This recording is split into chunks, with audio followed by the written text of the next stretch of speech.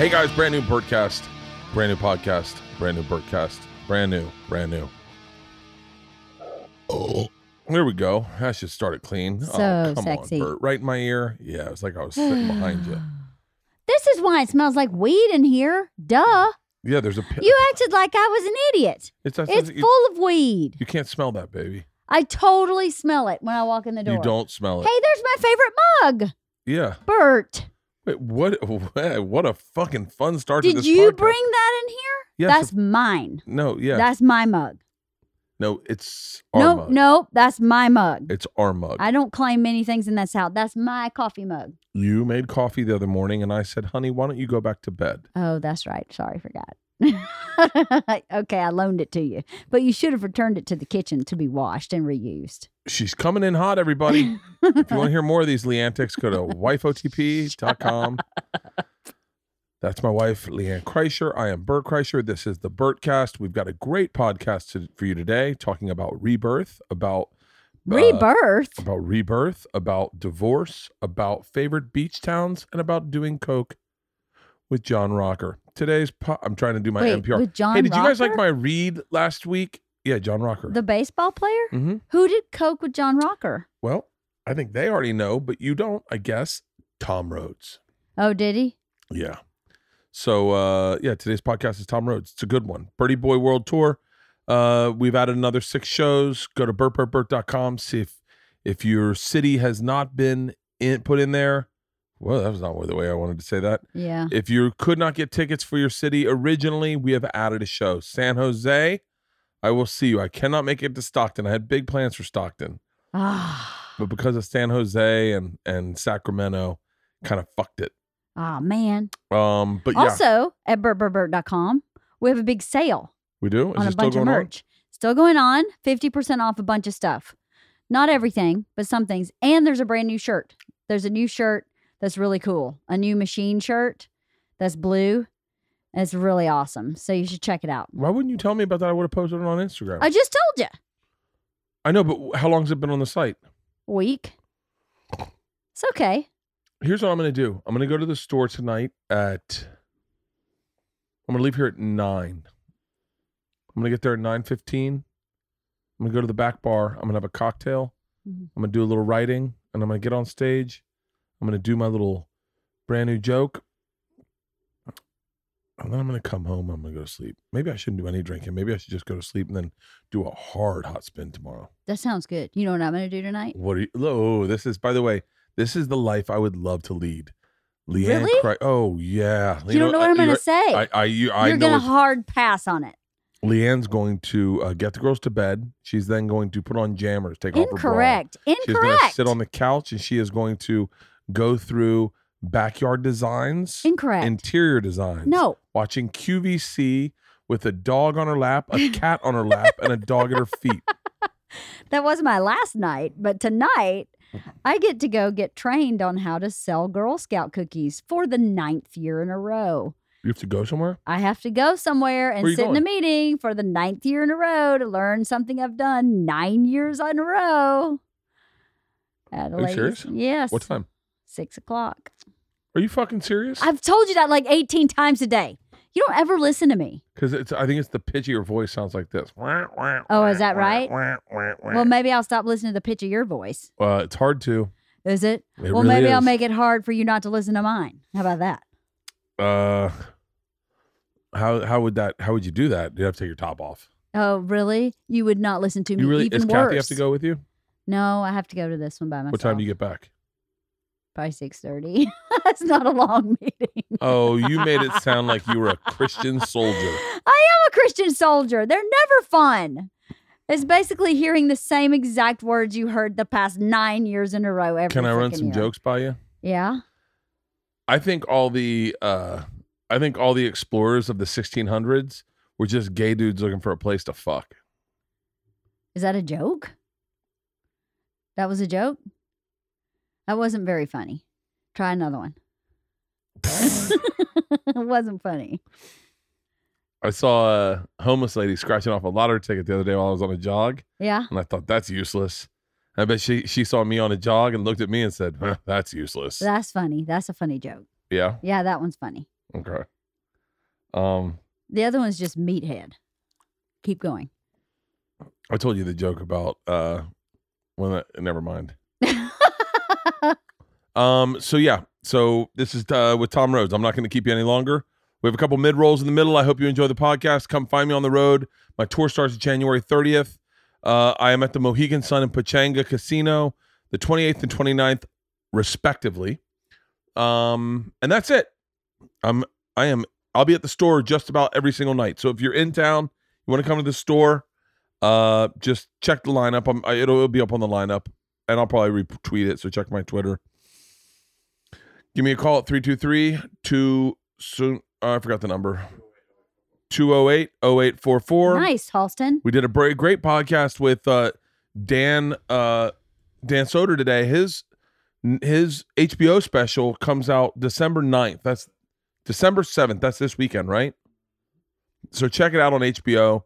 Dan Soder's new special on HBO.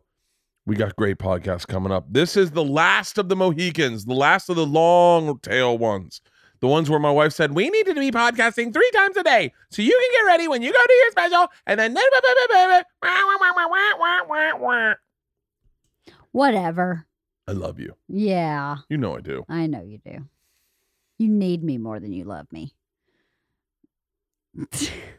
That's a good premise. It's accurate. It's accurate. I need you more than I love you. Yes, it's just accurate. It's accurate. I love oxygen. No, you need oxygen. I need oxygen. Yeah.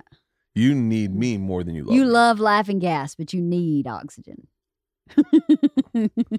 Right? I love alcohol, but I need Xanax. There's a joke right there. You got a whole new premise. You're welcome. Thank you. Give me one more premise. I'll see if I can work it out real quick. I don't know. Give me one about my daughters or my wife or... My wife's a Girl Scout troop leader. Boy, the cookies are awesome on that one. How about that? I'm not a joke writer. I don't know. I have no aspiration to be a stand-up comic. Ladies and gentlemen, today's Birdcast, Tom Rhodes.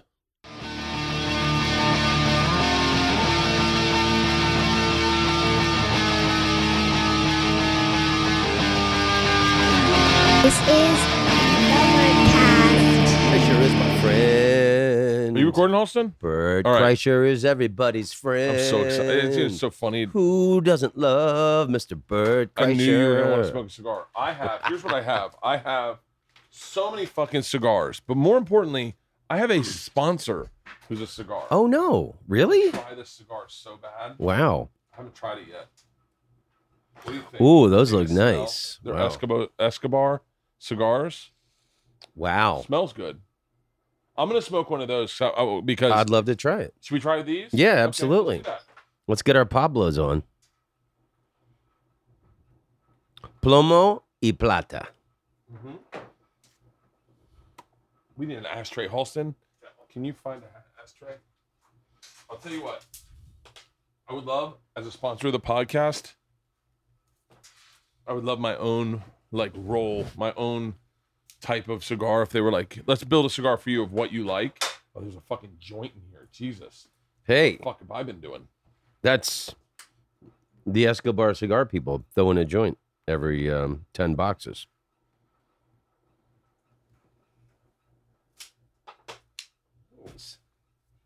Oh, I like the taste already. So they sponsor you and you haven't even tried it I yet. haven't tried them. I've been waiting to have one on the podcast. And I've been cutting back on cigars a tad bit because I feel like I've been trying to curb my lifestyle a tad bit. Does that make sense? Well, yeah, you got kids. Yeah. I've always thought you were a pretty balls out father. I was at Hot Spin. Oh, that we'll just burn that. We'll just use that little one. Thanks, Holston, guy who's never smoked a cigar in his life. Here, do you want these potting plants? As your daughters get older, it's kind of hard to talk to them in high school about not going nuts when you go nuts all the time, or when people go, your dad's like the party animal. You know that, right? right. And they're like, well, he's just my dad. And they're like, no. I've seen videos. Yeah, have you seen your dad? Your dad's like a fucking lunatic. And then they ask you questions. I remember the first time that came and bit me in the ass. The girls were like, did you rob a train in Russia? And I was like, oh yeah. I didn't know you guys would hear about that. I don't mind this cigar at all. Wow, it's And I'm a nice. little bit of a cigar whore. Wouldn't it be cool if a cigar company was like, let's find your blend of like what you like? It's nice. Did you start smoking cigars when we started? I'd say, yeah, in the last, you gave me, you had a big sample bag full of cigars. And I think that might have been what really set off my cigar craze. And then hanging out with Bill Burr and Mark Maron, both of those guys puff stogies. Burr and I started a podcast, and it stopped because Burr booked a movie, and we're both way too busy to do it. Our schedules just don't work like that. But Burr and I started a podcast where we were going to smoke a cigar and sit and talk, have a cigar and talk. That's what you and I do whenever I'm on. We did one episode, and it was so fucking good. Both of us got done just smiling ear to ear. We smoked a big fucking long cigar, and I ended up drinking some Tito's. I think Burr had a glass of whiskey. These are nice. I feel like a South American landowner. Dude, I love cigars. And I'm very punitive with myself where I've said this a bunch lately, but I don't allow myself the things I want immediately. Like if I could live if they said, "Hey man, whatever you want to do, it's Doc Holliday years," right? Like where like there's no doctors. There's just you live until you get shot. Every morning, cup of coffee and a cigar. Every fucking morning. One of my favorite feelings is a cup of coffee and cigar. Like especially like cafe con leche with a little sweetness, like that condensed milk, the Cuban coffee, like a espresso and some condensed milk and a cigar, and then really slow roll your coffee so that it's little sips. There's no better feeling in my opinion. I like it. My father used to smoke cigars. For real? And I used to hate it. Hated the smell. Thought it was like an old guy thing. And then in the last year, I've really gotten into cigars. I grew a beard and I started wearing cardigans. And I thought, grow a beard. I thought I'm going to embrace my old age. And I thought it's interesting. The same year I decided. You're not old though. The same year I decided to embrace my old age was the same year my wife decided to stop embracing me. How's that going? How's the? It's good. I'm divorced now. The divorce was final like 2 weeks ago. Really? How are you doing? I'm great, man. Yeah. I listened to the podcast. Oh, you did? Good. Yeah, Segura called me. He's like, because both of us love you. Yeah. He's like, you got to listen to Tom's podcast with his ex. He's Yeah, like, it's pretty heavy. It's pretty. He goes, it's pretty heavy, man. But it's the reason we got into podcasts was like that kind of real shit. Yeah. Was fucking intense. A friend of mine back in Florida thought it was a little Hollywood for us to do that, to talk about our breakup on the thing. But, why not? And let everybody, all the cards are on the table. It was her idea. I didn't want to get divorced. I loved being married. Yeah. And there was no infidelity. There was no major crisis. And we just evenly divided the money. And we're still really good friends. And now I met a wonderful young lady a few months ago, and I couldn't be happier. Did you feel when you got divorced? Did you feel what? Like, I talked to a buddy of mine, Todd Garner, is a movie producer, and I said like, there's things I don't ever fantasize about getting divorced. I don't want to ever be divorced ever. I want to. Yeah, I never wanted to get married because I never wanted to get divorced. Yeah, I love my wife and I want to be with her for the rest of my life. I'm being serious when I say that. But there's parts of divorce that I hear guys talk about that sound romantic, of like starting new, getting a new apartment, getting into like workout classes, or like it's almost like the garden days, the salad days of your life where this guy Todd was like, oh yeah, I went out, I got a place in Malibu. I was like, fuck it, I'm moving to the beach. I'm going to move to the beach. I'm going to live that life. I'm going to buy a boat. And like talked about it. Well, the best thing is not having to ask permission to do anything or to run anything by anybody, Just being you by yourself. Yeah, like I was booked to do this comedy festival in Dublin, Ireland 2 weeks ago. And I went to Paris for a week before just because I love Paris. And I wanted to eat nice things and I wanted to shop. And it turned out I was there for the hottest day on record. It was 109 degrees. And I stayed in this friend's apartment right next to St. Sulpice Cathedral. And my whole life I've had this fantasy of whenever you're in a city on like a really blistering hot day to like jump into a fountain. Yeah. And there's this beautiful fountain at St. Sulpice. And I not only jumped in it, I climbed up on the top level. and it was fucking awesome. It was 109 degrees, and and I was in there for like 30 minutes splashing around until the cops came and kicked me out.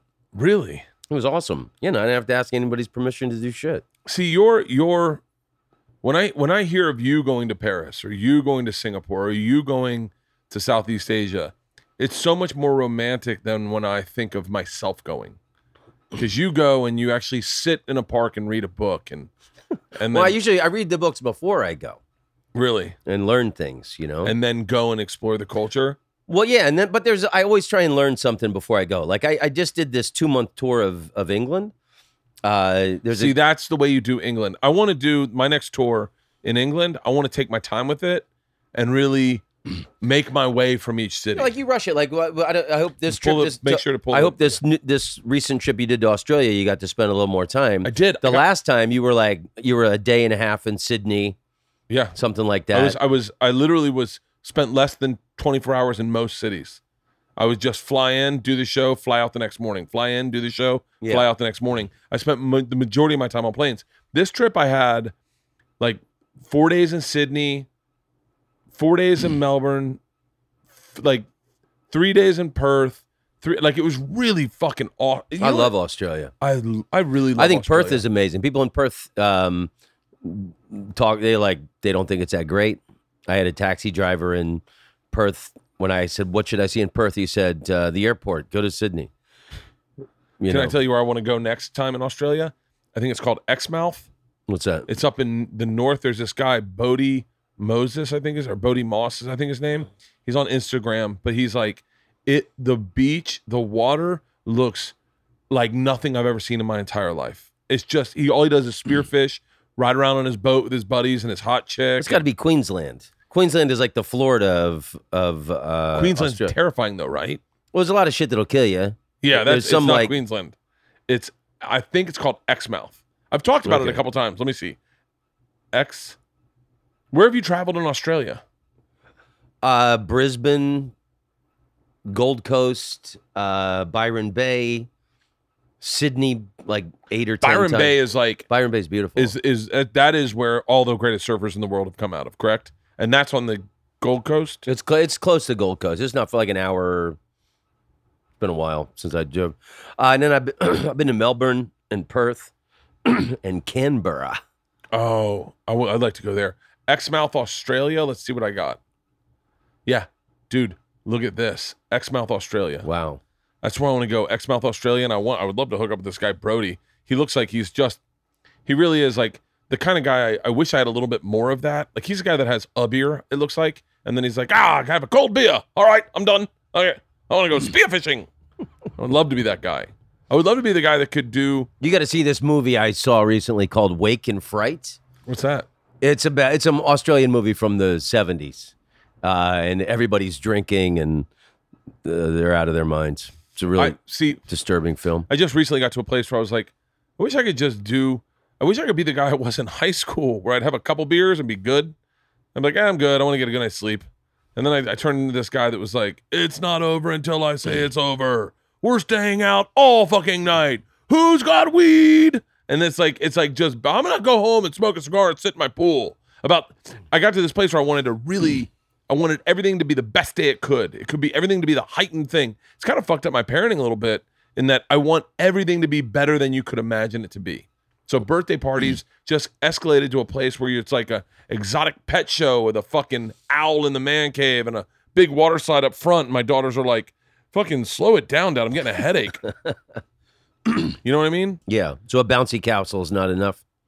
Dude, bouncy house is like fucking first year. I mean, we did bouncy houses when they couldn't even use bouncy houses. My daughter broke her wrist in a bouncy house. And I was like, you just don't go hard in the fucking paint. What were your birthdays like growing up? Minimal. Roller skating rink, pizza parties, mellow, In Orlando? Yeah, Oviedo, right? It's east of Orlando. What was it like growing up in Orlando in the 80s? You grew up in the 80s primarily? Yeah. I mean, I graduated high school in 85. So it was pretty magical because Oviedo was a small citrus farming village when I grew up there. There was orange groves everywhere. We had one stoplight and a tractor crossing. And, You could play baseball all year round. The Yeah. Little League complex was like the center of the city. Every year they would have the Little League parade. All these redneck coaches drove pickup trucks, and there'd be like a poster board on the side of on the door that said like Astros or Athletics, and then like all the little kids in their uniforms sitting in the back, and it was pretty awesome. Were your parents transplants, or they grew up in Yeah, Florida? my family is originally from Washington D.C., and we moved to Oviedo when I was 12.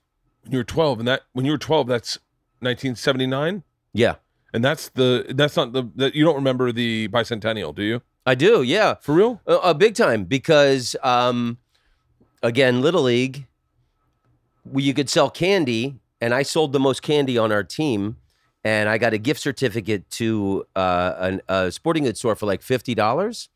And in 1976, everything was red, white, and blue. And with my gift certificate, I got a red, white, and blue baseball glove. And it's one of my favorite pictures of me as a little kid. But I'm 9, and I'm in my dirty Little League uniform, and I've got a red, white, and blue glove, like Mr. America. You see, you strike me. I not strike me, but as long as I've known you, you are a very romantic person. Like the things you draw out of life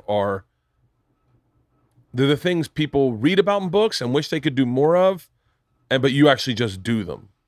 I had an English comedian friend of mine told me a couple months ago, "You're the guy who did everything he said he was going to do." That is a And perfect. I thought, wow, that's the nicest thing anybody ever said to me. And you never looked. I never saw you plotting a career. Like you just kind of okay. Like you weren't the guy that's like, let me see if I can craft a half hour so I can get a sitcom. Let me see if I can get in at Comedy Central. You were like, yeah, I'll go to Comedy Central if I can do a movie about taking my dad back to Vietnam. Like that was the way I looked at your career. So I always wonder, because I have a very soft place in my heart for Florida, because it gets shit me on too. so much. I love Florida. What I would love to hear your romantic recollections of Florida at that age. Oh, and another thing. So Oviedo is like 32 miles from Cape Canaveral. We could see the space shuttle go up. You were 32 miles from the first space so shuttle when launch. the space shuttles, when I was in middle school at Jackson Heights Middle School, and when I went to Oviedo High School, they would let our school, everyone got to go outside and sit on the lawn or the football field and watch the shuttle go up in the distance. So it was like a really cool thing, knowing that like only, a few miles down the road, men were being shot into outer space. Yeah, we saw that from Tampa. I was obsessed with this space program when I was a kid. I read everything about it. And I remember the first black astronaut, the first woman, the first Dutchman in space. Do you remember the Challenger? Yeah, of course. I was in New York City when that happened. Oh, you were already in New York City? Yeah. What year was that? 86? It's kind of yeah. Yeah. So I had gotten out of high school in 85, and I was up there I wanted to move there. So I was testing out the waters, and I was staying on a friend of mine's couch in Queens. And I remember watching it on television live, and I was upset. And then I remember getting on the subway to go into the city, and no one seemed to be bothered. Everybody seemed to be having a regular day. I was like, don't they realize that people just died? We had such a real connection with the space program, because they would send us out. We'd go outside to watch it because you could see the the trail in Tampa. You could see it from Tampa. I remember I was eating nachos when I heard about the Challenger explosion. I was eating nachos outside my Latin teacher's class, Miss Bonneau. I must have been in 7th grade, and I remember it was like, it was our 9/11 in Florida. I don't know if it was like that around the world. Yeah, I remember the comedy club owners in Florida said, if anybody does a joke about the space shuttle blowing up, you'll never work here again. It was like they didn't want any bullshit. Yeah. Any edgy comedian, they didn't want anybody going near. That's how sacred it was in Florida. Did you lose your virginity in Florida? I did. What was that like? Well, all the first girls, I'm sure you had the same experience. All the first girls that I ever fooled around with was after swimming in pools in Florida. So to this day, the smell of chlorine on a woman drives me crazy. Because like you're a teenager and you're already half naked, half the battle's over. The smell of Hawaiian tropic Oh gets my my God. dick hard. Yeah, totally. Totally. I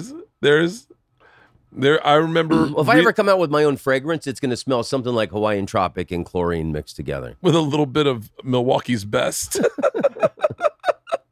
Yeah, I remember. Wait, how old were you when you lost your virginity? 14, 15? Wow, that's young. Yeah. But I guess, do you think times have changed in that I lost it at 17? Do you think that you lost your virginity before AIDS was around, right? Yeah. And so do you think the AIDS started coming like a few years later. Yeah. You had the only fear was getting someone pregnant. Yeah. Did you wear protection? No.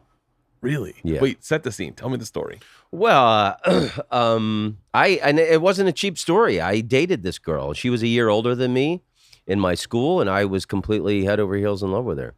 What was the first thing you fell in love with about her? And I'll give you an example. She was from Austin, Texas, and she had the most syrupy Southern accent. Oh. Tommy, you so funny. Oh, Tommy, you just so funny. That Southern accent still makes my dick What hard. color hair? She was blonde, actually.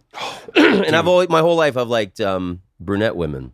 So I was into blondes my whole life until I met my wife. My wife has none of the features or characteristics out of any of my past girlfriends at all. To the point where I was like, this isn't gonna last. I'm gonna land a blonde. That is where I'll end up. Well, I used to do a joke about the woman, because she the woman I lost my virginity with, because it was over with her when she went to the 38 Special concert with this guy who was like a muscle football dude. He wasn't cool and artsy like me, and everyone in the school knew before I did, and I had to walk the halls in shame, and everyone knew. And for years, I couldn't hear a 38 Special song without feeling that 16-year-old heartbreak pain in my chest. Thank God they only had 2 hits. Wait, one of them was Hold on loosely and don't let go. If you cling too tight, girl, you're gonna lose control. I worked with a guy in Atlanta. His father is the lead singer. Do you know what I'm talking about? No. Jason. His father was the lead singer of 38 Special. So I told him that story. Who? I forget his guy. I can't remember. Comic? He was a comic. I think he still does it locally in Atlanta. But he was the son of the lead singer. And I told him that story, and he said that on that song, Hold On Loosely But Don't Let Go, that his father actually got that. He was watching the Dinah Shore daytime show. It was Donnie Van Zant? Wait, is that any close to any? No, I think Skinnerd was. I think you're thinking of Ronnie Van Zant. 38 Special? Was 38 Special related to Leonard Skinnerd? I don't know. Where are they from? Anyhow. Oh, just- Don Barnes. That's it.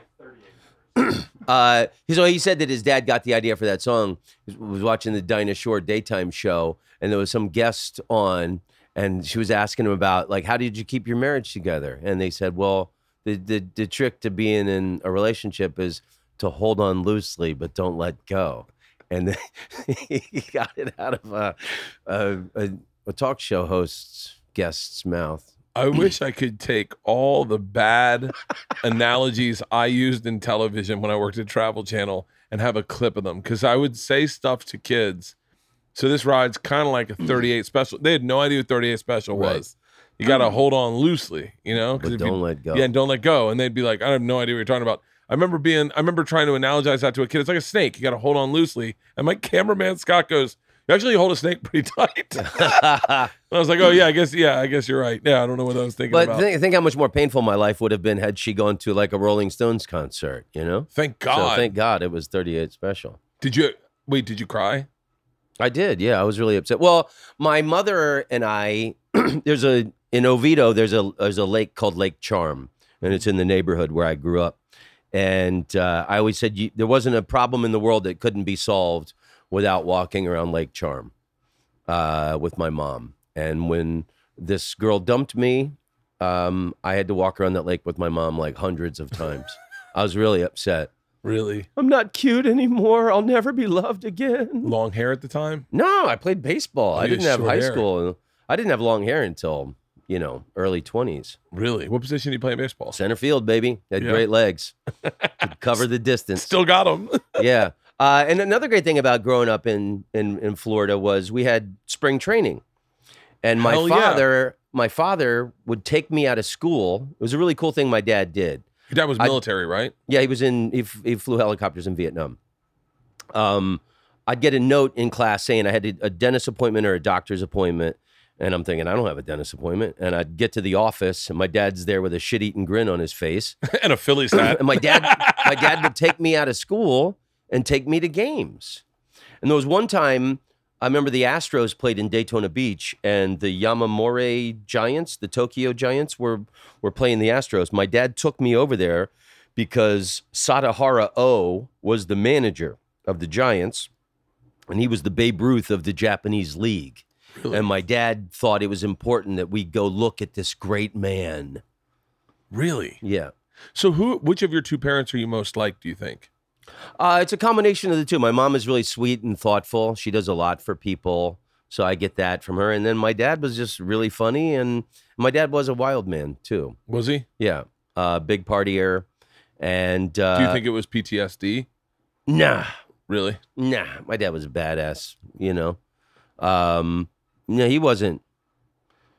No, he wasn't like traumatized. He came back from the war and was like, time. Was he one of those guys that could just shut it off and be like, time to live my life? I'm done with that portion of it. Yeah, I mean, and he was, my dad survived. My dad's buried in Arlington National Cemetery. Really? And you got to be a hero to get in there now. It's full. So my dad flew helicopters, and after my dad was killed by a drunk driver in 2009, and I knew the story, but I found the letters from the Army saying what happened. There were all these guys stuck on the ground, getting surrounded by, the Viet Cong getting slaughtered.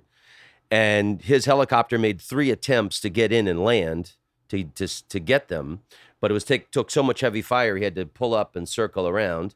And on the 4th attempt, he gets down and it's like 20 guys and it's life or death. And they all jump on the helicopter and he's lifting up. And the helicopter took so much heavy fire, it nosedived straight down into the ground. And everyone on the helicopter died except for him and his co-pilot, who was knocked unconscious. And my dad had to unhook his safety harness and dragged him across a field under heavy fire. And then they had to wait there for like an hour or 2 until a helicopter could come and get them out. So my dad got like 5 medals for this one incident. And, he was a decorated war hero. Wow. So, I mean, his feelings were like, those Vietnam veterans weren't welcomed back home. So whenever he would meet another veteran, he would always say, "Welcome home, brother." Stuff like that. And my dad, every year, he was in the Vietnam Veterans Helicopter Pilots Association that had a meeting every 4th of July week somewhere around the country. So he was really involved in the veterans affairs. Where did your dad grow up? D.C., Washington, D.C. You grew up in D.C.? Yeah. I was born in D.C. All my siblings were born in D.C. Drafted or joined? My father joined. Yeah, they called him Methuselah. He was 29 when he joined. So he was like the oldest dude there. Did he know how to fly helicopters before? Or did he learn there? They just needed lots of pilots. And he said flight school, he said, was the most difficult thing he did in his life because it was so hard. Because you got to work, you're working with your 2 feet and your 2 hands. So you're doing like 4 things at once. He said, so it was really difficult. You got to get Burr to take you up in a helicopter. Yeah, I'd love it. Because Burr's obsessed with flying helicopters. That's really interesting. You could do a whole podcast on comedians talking about their fathers. Because there's so much of our relationships with our fathers define us as entertainers, I believe. Yeah. You ever have jokes about your dad in your act? Always, yeah, tons. Like what? Like give me because I didn't start writing about my dad until this last special because I was very uncomfortable with our relationship. My dad loves me, but he's always been a tad bit tougher on me than anyone else because I think he just thought that's how you raise a man, which is I mean, like, I cursed at my daughter the other day because she got on a fucking city bus in Pasadena, lost her phone, just got on a city bus, figured that's how I'll get home. And I was like, no, that's not. You can call me. I'll fucking come get you. And kind of fucking cursed at her. And my dad's like, wait, your kid can't take cursing? And I was like, no, well, Leanne got upset because I cursed. And he was like, that's how I fucking raised you. I mean, it's just definitely like how you raise a man was like, how did your dad raise a man? Do you remember parenting? Yeah, I mean, it's a lot to go into, but I had 2 older brothers, and my father raised them differently. He was really tough on them, and he was physical with them. And then me and my little sister were really close, and my dad would always tell us that by the time you guys rolled around, I had parenting figured out. So my father was very tough on them, and they're both assholes. And me and my sister, never had any doubt that our father loved us. And so you don't spend much time with your brothers? They've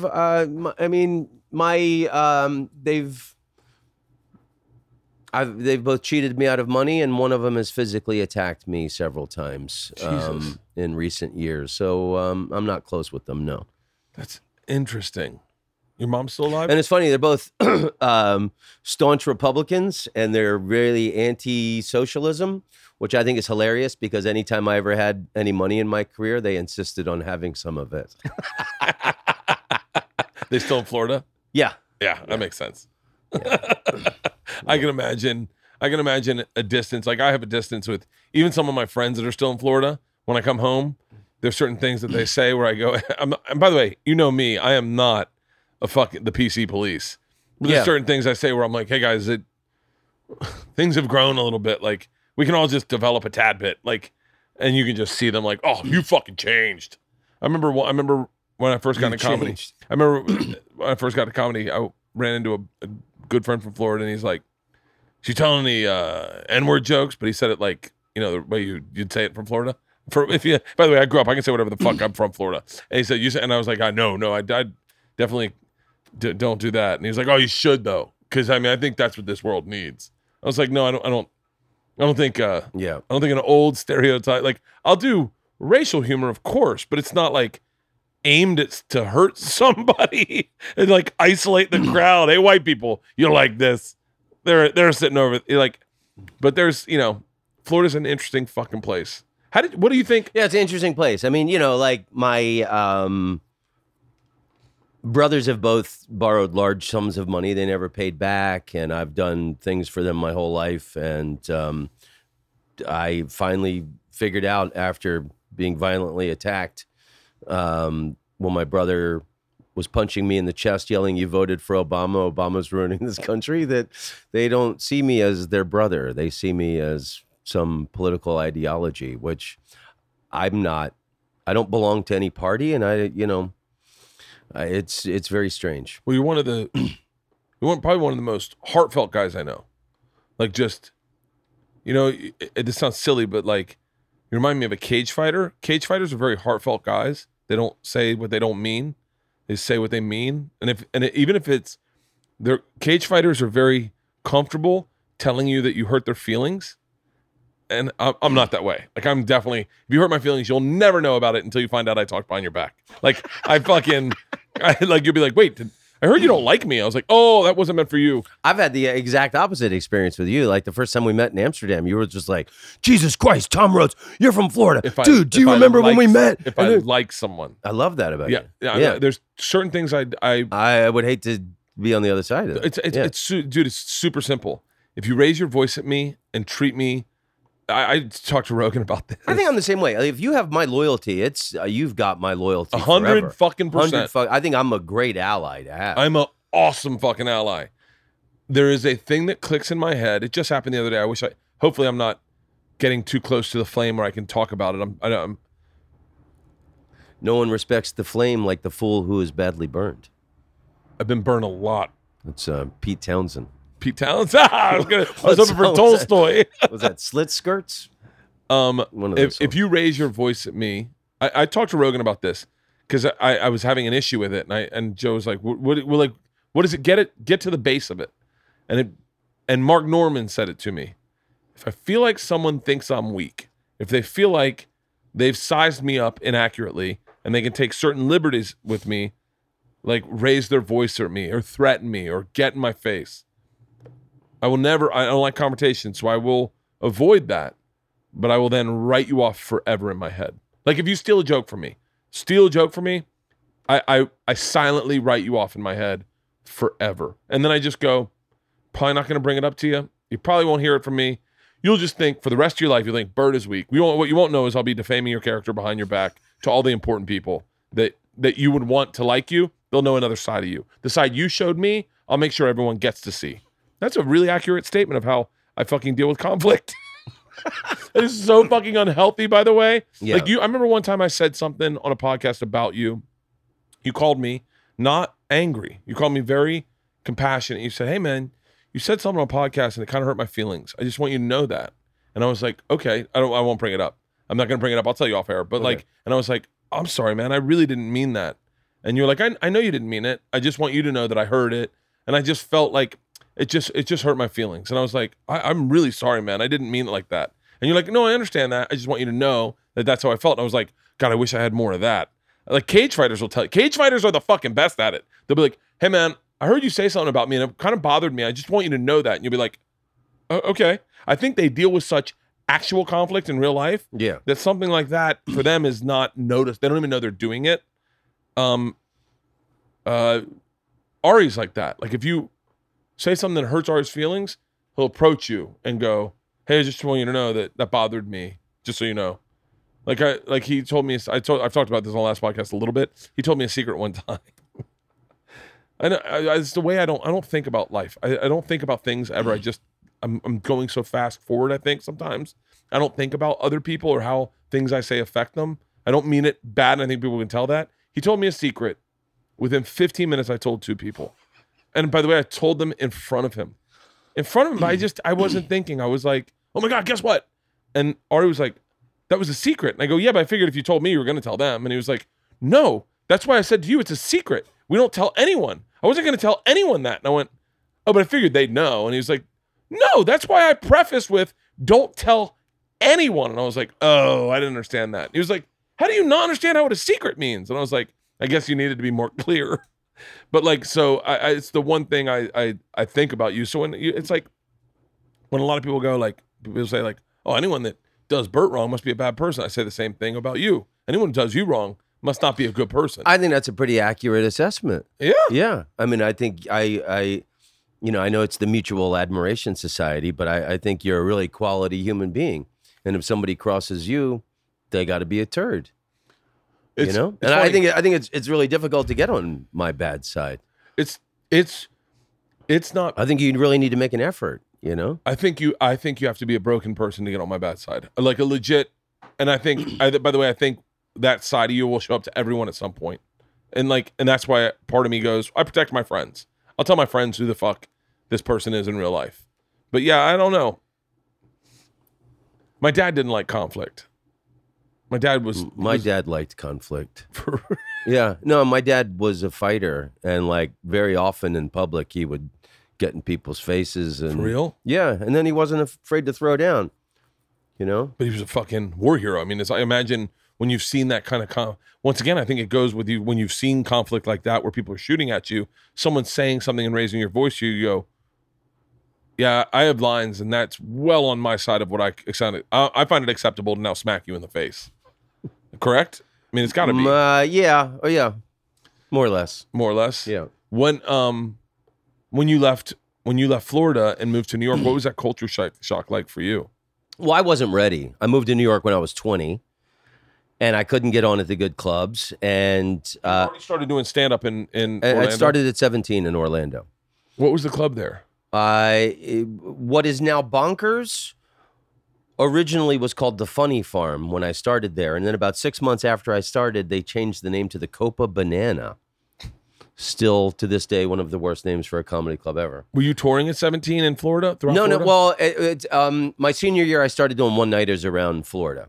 So I do Tampa. Remember, there was a gig I did once in Miami, and I drove back it was my mom's car I drove down there in, and she was waiting in the driveway when I pulled up in the morning. She had to go to work. and I just got back in time, you know. So I started doing the road when I was 18, when I got out of high school. I would drive anywhere for $150. What was the place? Remember, Oklahoma City was one of the first places I ever was booked, and I drove halfway across the United States to MC for $150, and I'll never forget driving into Oklahoma City thinking to myself, I'm in show business. You could have thought I was doing the Tonight Show or SNL. Yeah. That's how I felt. So when I moved to New York when I was 20, 1987, I could only afford to live in Washington Heights as crack came to the neighborhood. So where I lived, there'd Perfectly timed, be Tom. gunshots. Perfectly timed. Yeah, totally. There was gunshots in the neighborhood at night.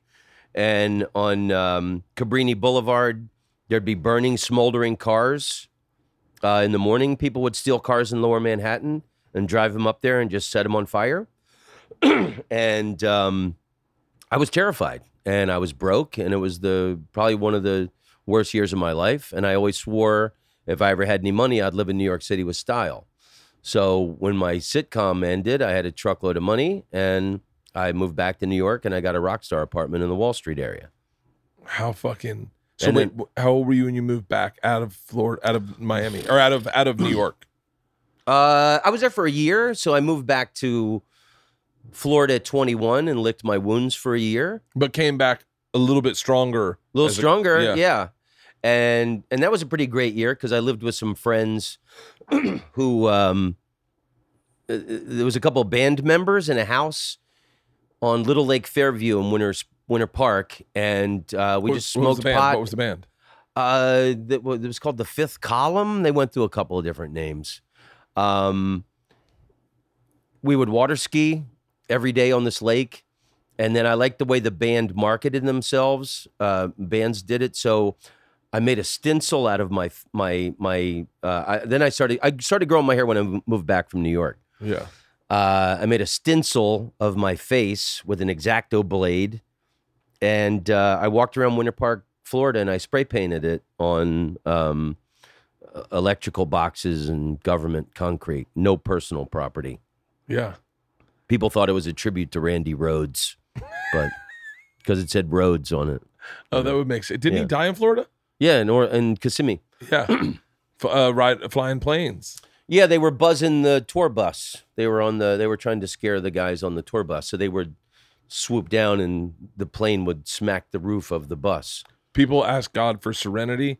I ask God for insight in those moments, not to get excited and want to do that. Because that is my personality to a fucking T. Is like terrified of flying, but some guy, I almost got in a plane with some guy in Albany, New York one time. He was like, but it's the moment. It's the moment of Carpe Diem. Snowstorm's coming in. Daughter's birthday's party is in LA. It's can't be accurate. George's birthday is in June. Snowstorm's coming in. Must be Christmas. Must be around Christmas time.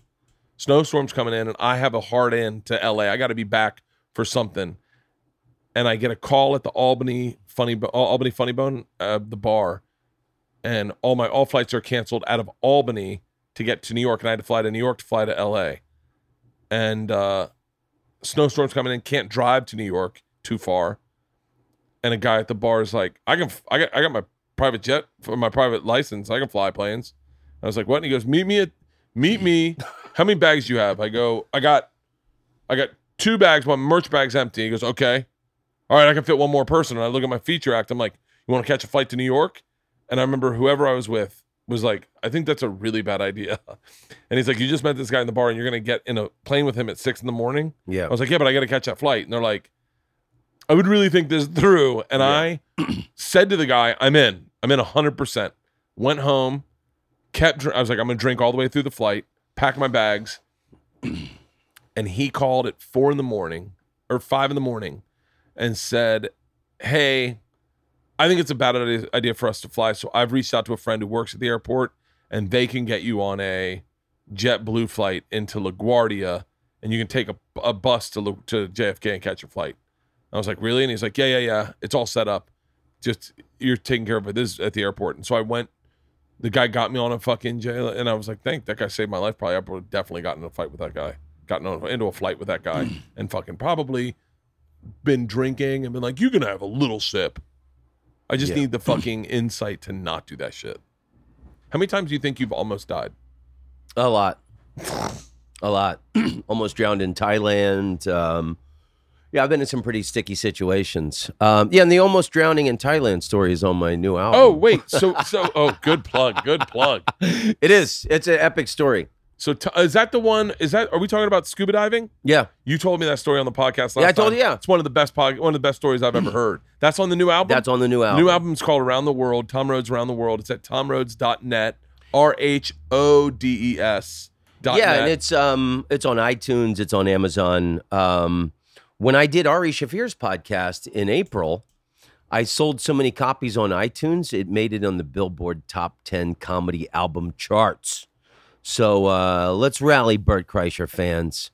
The album is 3 hours long. It's 40 tracks, and I recorded it in 24 cities around the world. It starts in Paris, and it ends in Jerusalem. And it's all mostly jokes and stories about each place. So this album is the product of me doing the international circuits for 20 years. And I had this idea 2 years ago. And so, I mean, it kind of cost me my marriage to be away from home this often. Do you think this is in part the special? Partly because I was gone so much. Yeah. But so funny, every time I thought she was just traveling with you. A year ago, she decided she didn't want to travel anymore. Really? So that we just kind of grew apart. But I think it's the best thing I've ever done. And that story is one of the best stories I've ever heard. Anyone who heard it last time, it's a great you have a great ability to tell a story because you tell it almost like a southern rocker. Like it's got like a fucking there's it's like one of the things is lost in storytelling, I think, because storytelling was such a difficult art form, is the real sing-songiness that Andy Griffith had.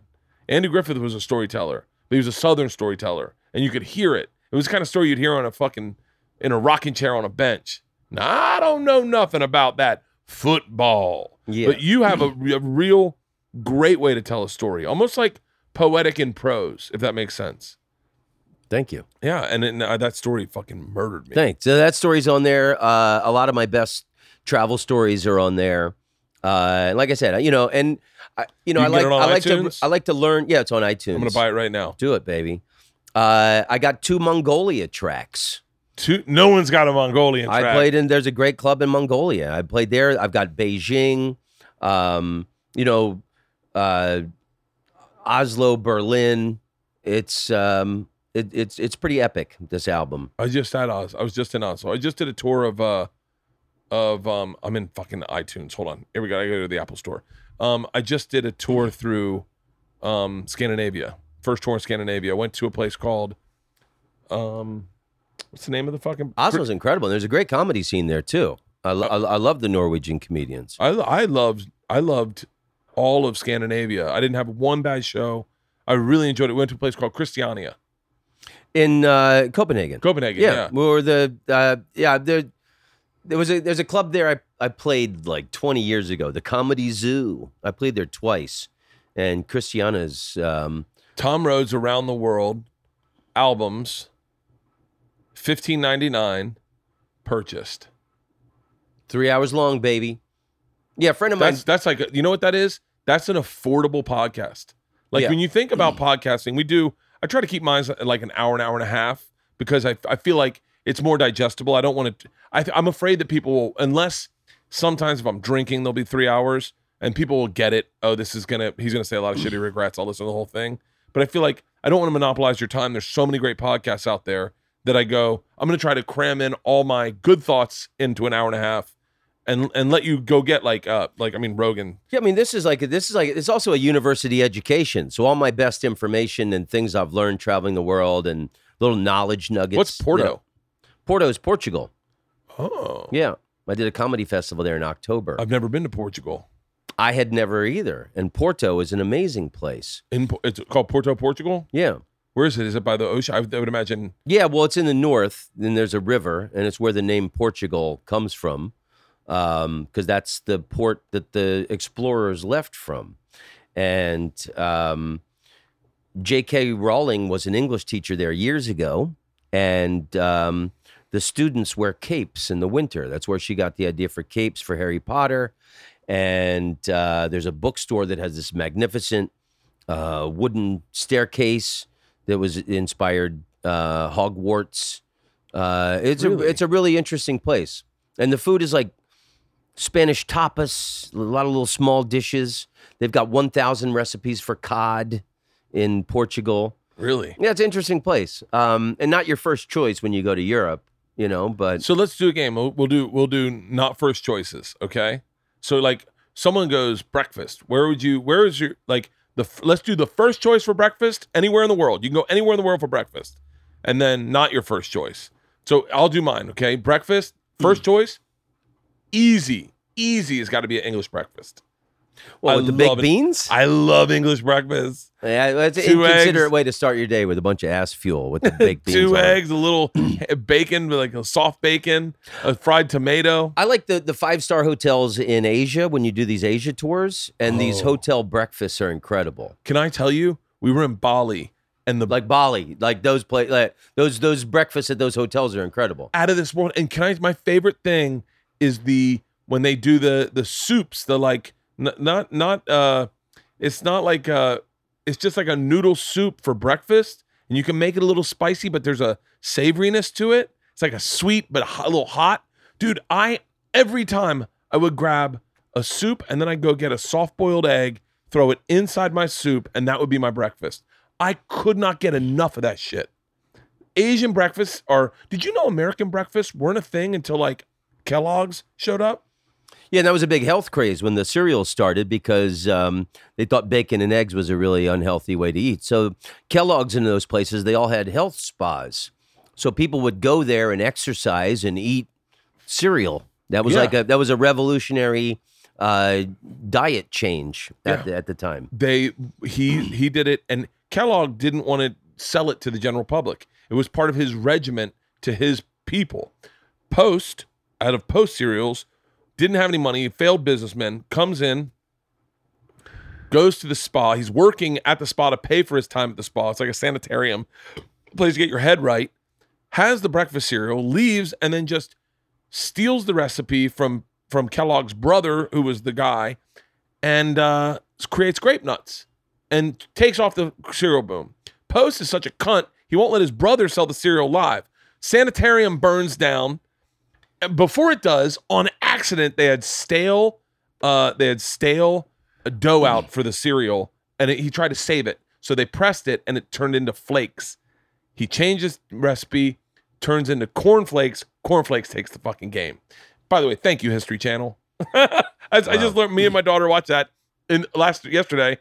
We're fascinated by it. And then Isla looks at me and goes, "I want a bowl of cereal." I go, "Me too." Dude, I haven't had cereal forever. It was fucking awesome. I always get excited when I meet people from Michigan because, you would save the cereal box tops and mail them to Michigan, and then Battle Creek. Then they'd send you toys in the mail. Yeah, a little glow in the dark bike reflector or whatever. Dude, I remember as a kid, and then this has got to be an art form that isn't around anymore. But cereal for me was a bowl of cereal and the box in front of me, and just reading the box. Like reading whatever cartoons they had on the box or whatever ads they had on the box or the prize that was cereal for me. Yeah. It's like taking a shit and reading the paper. No one does that anymore. It's like your phone. I love cereal. Okay, so your first choice is Asia for breakfast. For breakfast. Okay. What's your not so recognizable? Berlin in Germany. Like you go to hotels there and it's like cold cuts and lunch meats and a hard-boiled egg. Oh. Yeah. I'm sure like maybe there's some fancy hotels that I missed, but Hawaiian breakfast for me. I love breakfast in Hawaii because it's always like tons of amazing fruits. Pineapples are out of this fucking world, and the pancakes, they have the coconut milk, the coconut syrup. Yeah. Oh, nice. I want to go to Hawaii before this month's over. Mid-roll reads. Mid-roll reads. What are they? These are mid-roll reads. Today's podcast is brought to you by Hims. Hims is a one-stop shopping for male wellness. I will tell you right now, I started noticing that I was losing my hair when I was 22 years old, and panic set in. If you're one of those people where panic is hitting your heart and you're thinking, so this is the beginning of the end for me. All the good chicks were in my past, and I got nothing but skanks. That's what I felt. And I was wrong. You know why I was wrong? Because I got in front of my hair loss, and I started taking prescription medicines so that it would stop. And now to this day, I am 47 years old, and every time I say to my wife, I want to shave my head because I think I'm going bald, she says, Leanne, Yeah. what do you say? When you think you're going bald, you're not. I think your hair looks great. Thank you very much. And it's because I got in front of that. Did you know that 66% of men start losing their hair by their age of 35? No, I didn't know that. What's so funny about that? It's not funny for us men that are losing our hair. It's funny because you're just talking to me because you don't want me to read my email. You're right. I don't want you to read your email. Thanks to science, baldness can be optional. Hims is helping guys be the best version of themselves with the licensed physician and FDA-approved products to help treat hair loss. No snake oil pills or gas station counter supplements. Prescription solutions backed by science. Hims was created by a guy who knows men's health conversations are easier to have online than in person. No more awkward in-person visits or long pharmacy lines. 4Hims connects you with real doctors online, which could save you hours, completely confidential and discreet. All you got to do is answer a few quick questions. A doctor's going to review it. They'll determine if it's going to work for you, and they can prescribe medication to treat hair loss that is shipped directly to your door this holiday season. Let it grow. Let it grow. Leanne? Yeah. Let it grow, let it grow, let it grow. With Hims. Try Hims today by starting out with a free online visit. Go to 4hims.com/Bertcast. That's FORHIMS.com/Bertcast. 4hims.com/Bertcast. Prescription products are subject to doctor approval and require an online consultation with the physician who will determine if a prescription is appropriate. You got to see the full website for full details and safety information. This would cost hundreds if you went in person or to the doctor's office or to the pharmacy. Remember, that is 4hims.com/Bertcast. This podcast is also brought to you by Blue Apron. Last night, we cooked 2 Blue Apron. You can say it along with me. 2 Blue Aprons. We got a Mongolian beef? Nope. What was it? It was a beef Szechuan. Beef Szechuan. And Korean pork with rice cakes. The Korean pork with rice cakes was so gluttonously good. Oh, it was so good. It was out of this world. I went with the Beef Szechuan, and it was through the roof. It was. I'll tell you right now. It was better than the Korean, and the Korean pork was so good. I'm going to take a step even further. It was better than ordering Chinese food. Yeah, it was. It was healthier. It was better. It was fantastic. Yep. And it was inexpensive. And it was easy. It was. If you think about what it cost, it was probably more inexpensive than just getting Chinese food. Yes, it was less expensive. Less expensive, sorry. This time of the year gets stressful. It does for Leanne. Leanne plans out her whole week. Her whole month. I plan the whole month of meals. And literally, Blue Apron is 2 days a week. They give you flexible menu options with an ever-changing mix of meat, fish, plant-forward, and vegetarian options. You can choose from a variety of chef-designed recipes and get perfectly portioned ingredients delivered right to your door. It helps me disconnect from my phone, sit with my family, take a minute, and every night we go, what's your favorite part of the day? What's your least favorite part of the day? We talk about our day, and we connect with our girls. And I believe a family that cooks together, eats together, a family that eats together, stays together. And that is how I am raising beautiful daughters that are well-rounded. Yes, you are. I think, I don't know if I am. Well, you just said that's how I am. Blue Apron is. Their menus are carefully designed and tested by their test kitchen chefs, and they use unique specialty ingredients to bring chef-quality recipes to your dinner table. So bring back the magic of your kitchen. Enjoy a home-cooked meal. Check out this week's menu and get $60 off. Wow. When you visit blueapron.com/Bertcast. That's blueapron.com/Bertcast. Blue Apron. Cook more. Cook more. Cook more. They got seared steak lemon caper butters. Crispy Brussels sprouts with saffron risotto. That looks fucking phenomenal. Barbecued chicken. Yum. Sheet pan pesto salmon. Oh, I wonder where you were getting this sheet pan idea from. Yeah. Blue Apron, a better way to cook. Nope. Blue Apron, cook more. Today's podcast is also brought to you by Tushy. Tushy is an amazing, unconventional gift for anyone in your life. Everyone has an ass. Everyone deserves the gift of Tushy. Leanne, are you tired of wiping your butt with dry toilet paper that doesn't remove all the shit? I'm just tired of wiping my butt. If you got poop on any part of your body, would you just wipe it off with dry paper? No. Water cleans better than dry paper. Am I right, Leanne? Yeah. Thankfully, now there's a sleek bidet attachment that clips onto your existing toilet. A what? A sleek bidet attachment that clips onto your existing toilet and sprays your butt with completely clean, fresh water. It's called Tushy, Leanne. No. And it's the best thing you can do for your butt. Tushy sprays directly to your ass and removes poop completely. Shut up. So you aren't sitting on bacteria that leads to nasty things like hemorrhoids, yeast infections, UTIs, what? itchy assholes, skid marks. People get these things from their own shit? Bidets are common in the rest of the world. They save you money on toilet paper, so you can be like a little more green friendly. Maybe you still use a little toilet paper to dry your ass, but better for your pipes. Yeah, it won't. You're right. It won't clog your toilets. Yeah. Tushy sprays your ass with fresh water, not toilet water, fresh water, and it connects to the water supply behind your toilet seat to spray your dirty parts with clean, fresh water. It is the same water you brush your teeth with.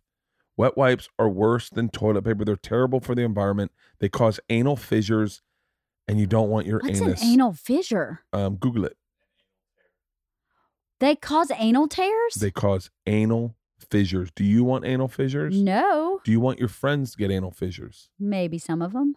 Well, those that you No. don't want to get anal fissures, get them Tushy. Leanne, it's only $79. That's really not bad. Yeah.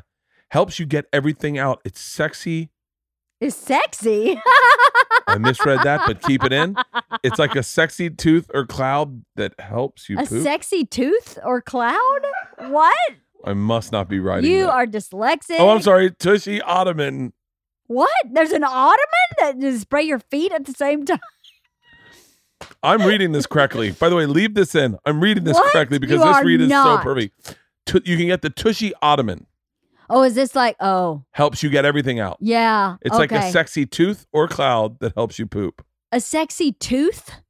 I'm reading it right. It's only $69, which is nice. Wait, what's $69? The sexy tooth? Go to hellotushy.com/Bert to get 10% off your order. We use Tushy. I swear by Tushy. It is the best thing. I've been hands-free for years now. First went to Japan and noticed that I'm being serious. I first went to Japan. What? You're not hands-free. Well, technically hands-free. You do dry yourself. I do dry myself. Where you do that with your foot? But the first time I ever experienced this was probably 4 years ago in Japan, and I was mind blown. I got to be done. Hands-free. I got to be honest with you. I would sometimes, when I was bored, go sit on the toilet and just spray my anus. That you have a problem. I swear to God. Sometimes when I get cold, I'll just spray my anus. You are so weird. Go to hellotushy.com/Bert to get 10% off your order. That is hellotushy.com to get 10% of your order. This is the modern day bathroom self-care oasis that you've been waiting for. Upgrade your bathroom. You deserve this Instagrammable luxury.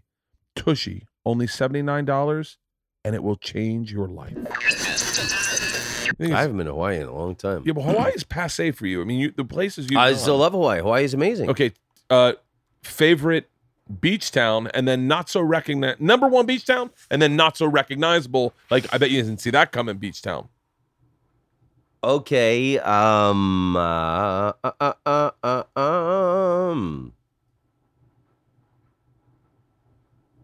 say right now, beach wise, and I'll talk while you think.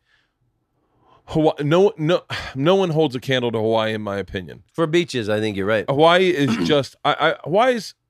If I could get a sponsorship from the tourism of Hawaii, I would spend every podcast talking about Hawaii for 5 minutes. It's my favorite place on the planet. Number one, the reason I love Hawaii, and I discovered this working for Travel Channel, because with Travel Channel, I've been to Hawaii maybe 10 times. And by the way, I got blessed enough to meet the biggest names of of like surfing. Like I've gotten lucky enough to be pushed into those communities. People from descendants of royalty, amazing chefs. Hawaii's set up, the business plan in Hawaii is set up so that you have such a good time, you come back.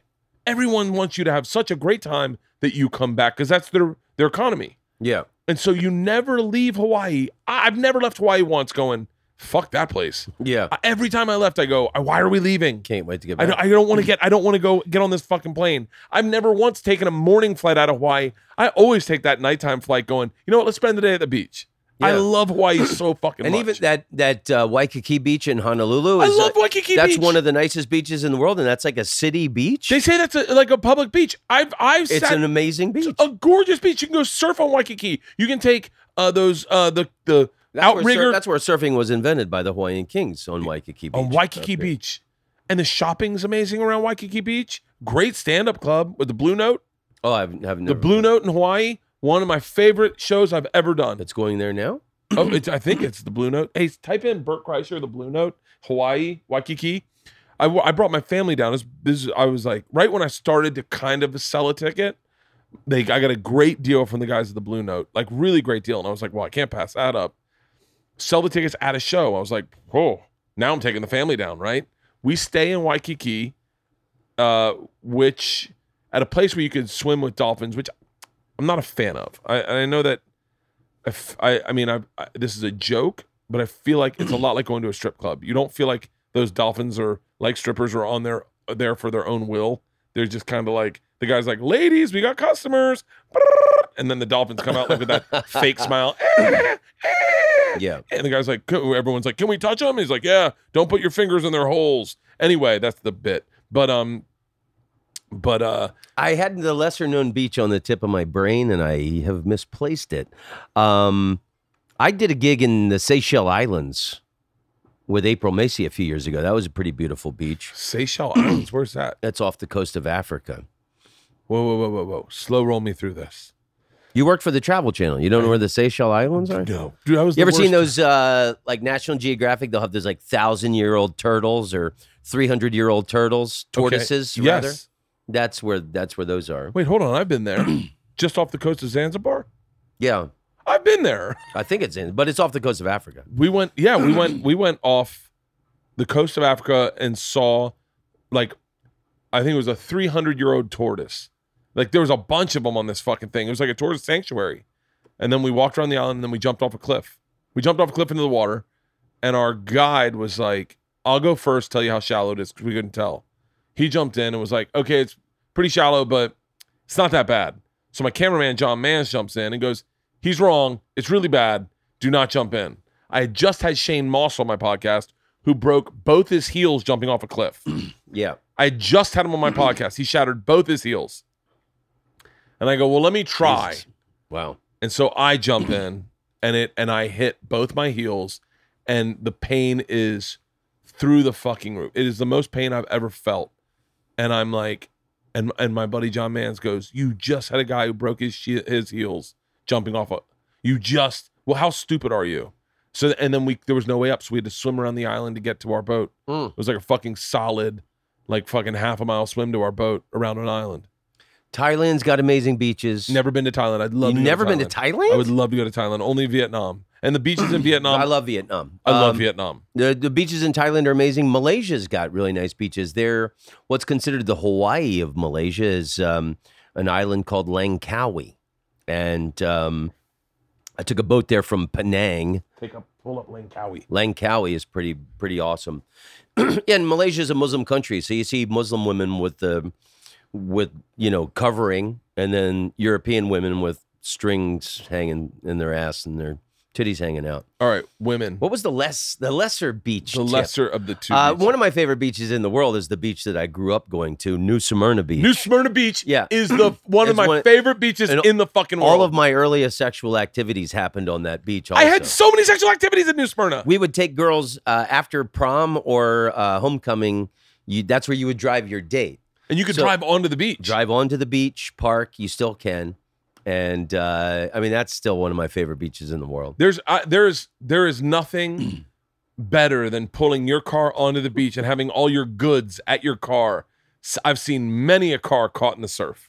Yeah, it was always like some kid. It was always some rich kid in his dad's car. He would wander off for the day and leave his car, and then the tide comes in, and then the car is submerged. Shark attack capital of the world, New Yeah. Smyrna Beach. Got bumped in the leg by a shark when I was a kid. Probably the last time I was in the water at New Smyrna Beach. I fucking ran on top of that water to get out of the water. I fucking have. Is this New Smyrna?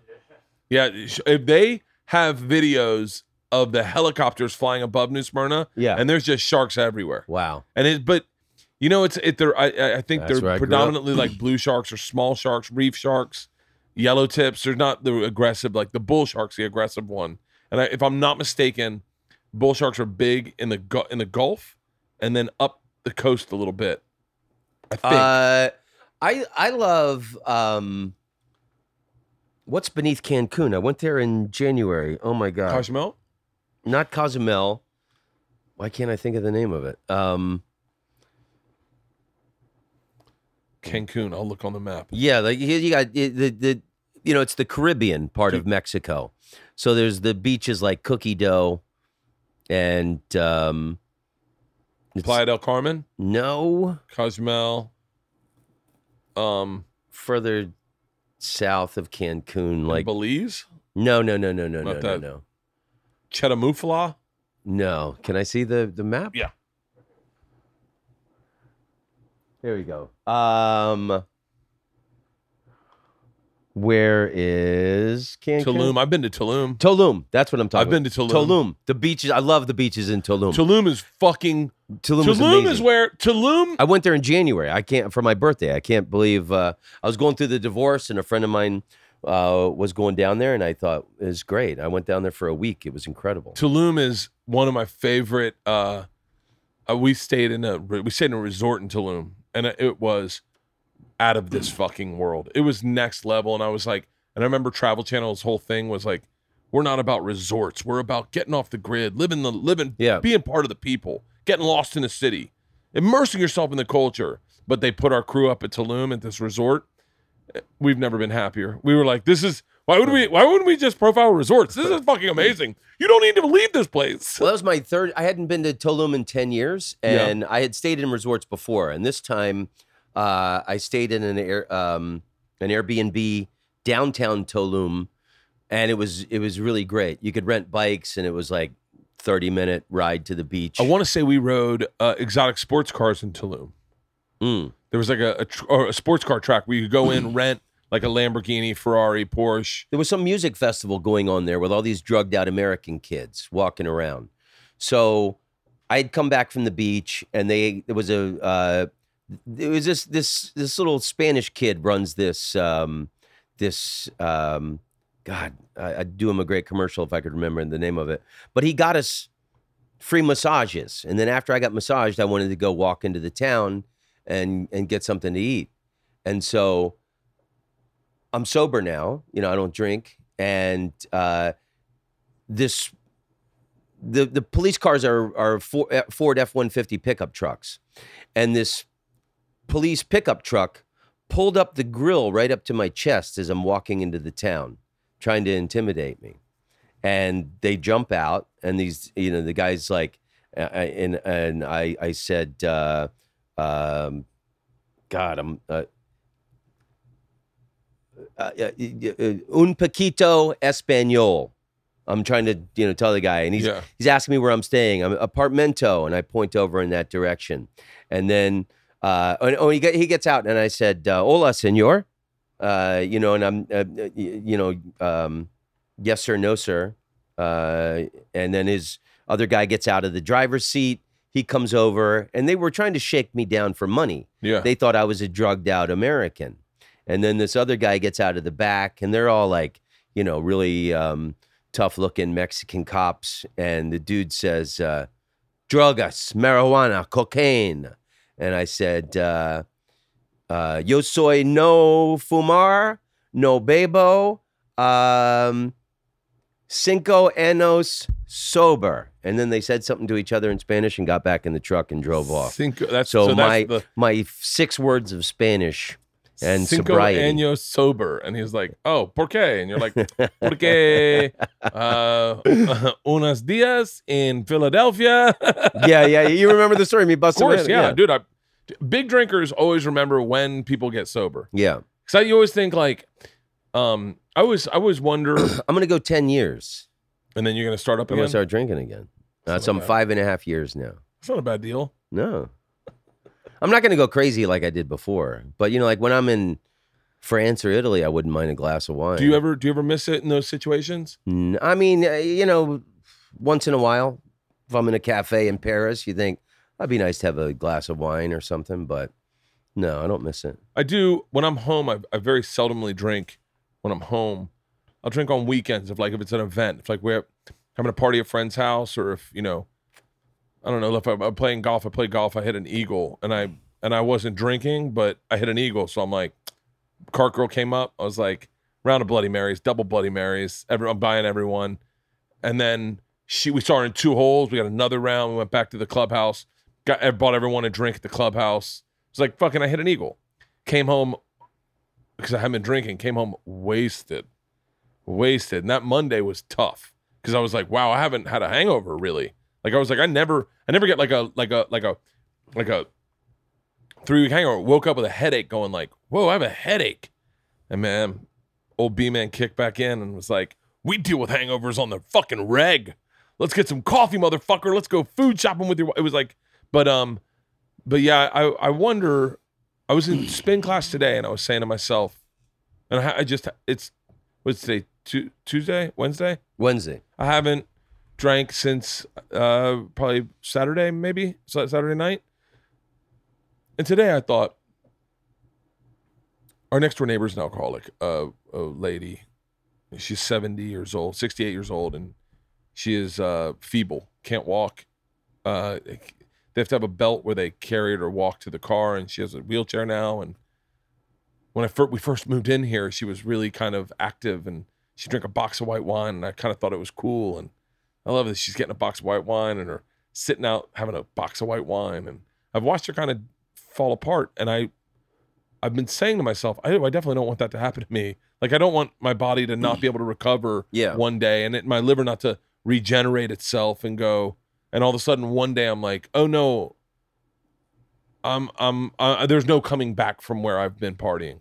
So that's why lately I've kind of been like really good at home, still party a little bit on the road, but this year is going to be pretty lame for me because we're doing sober October in a couple months. And Well, I think it's a pretty remarkable exercise and willpower to stop for 10 years. I think if That's you stop, pretty cool. by the way, I think where you're at is remarkable, because it's not like you have like a day job and you quit. Yeah.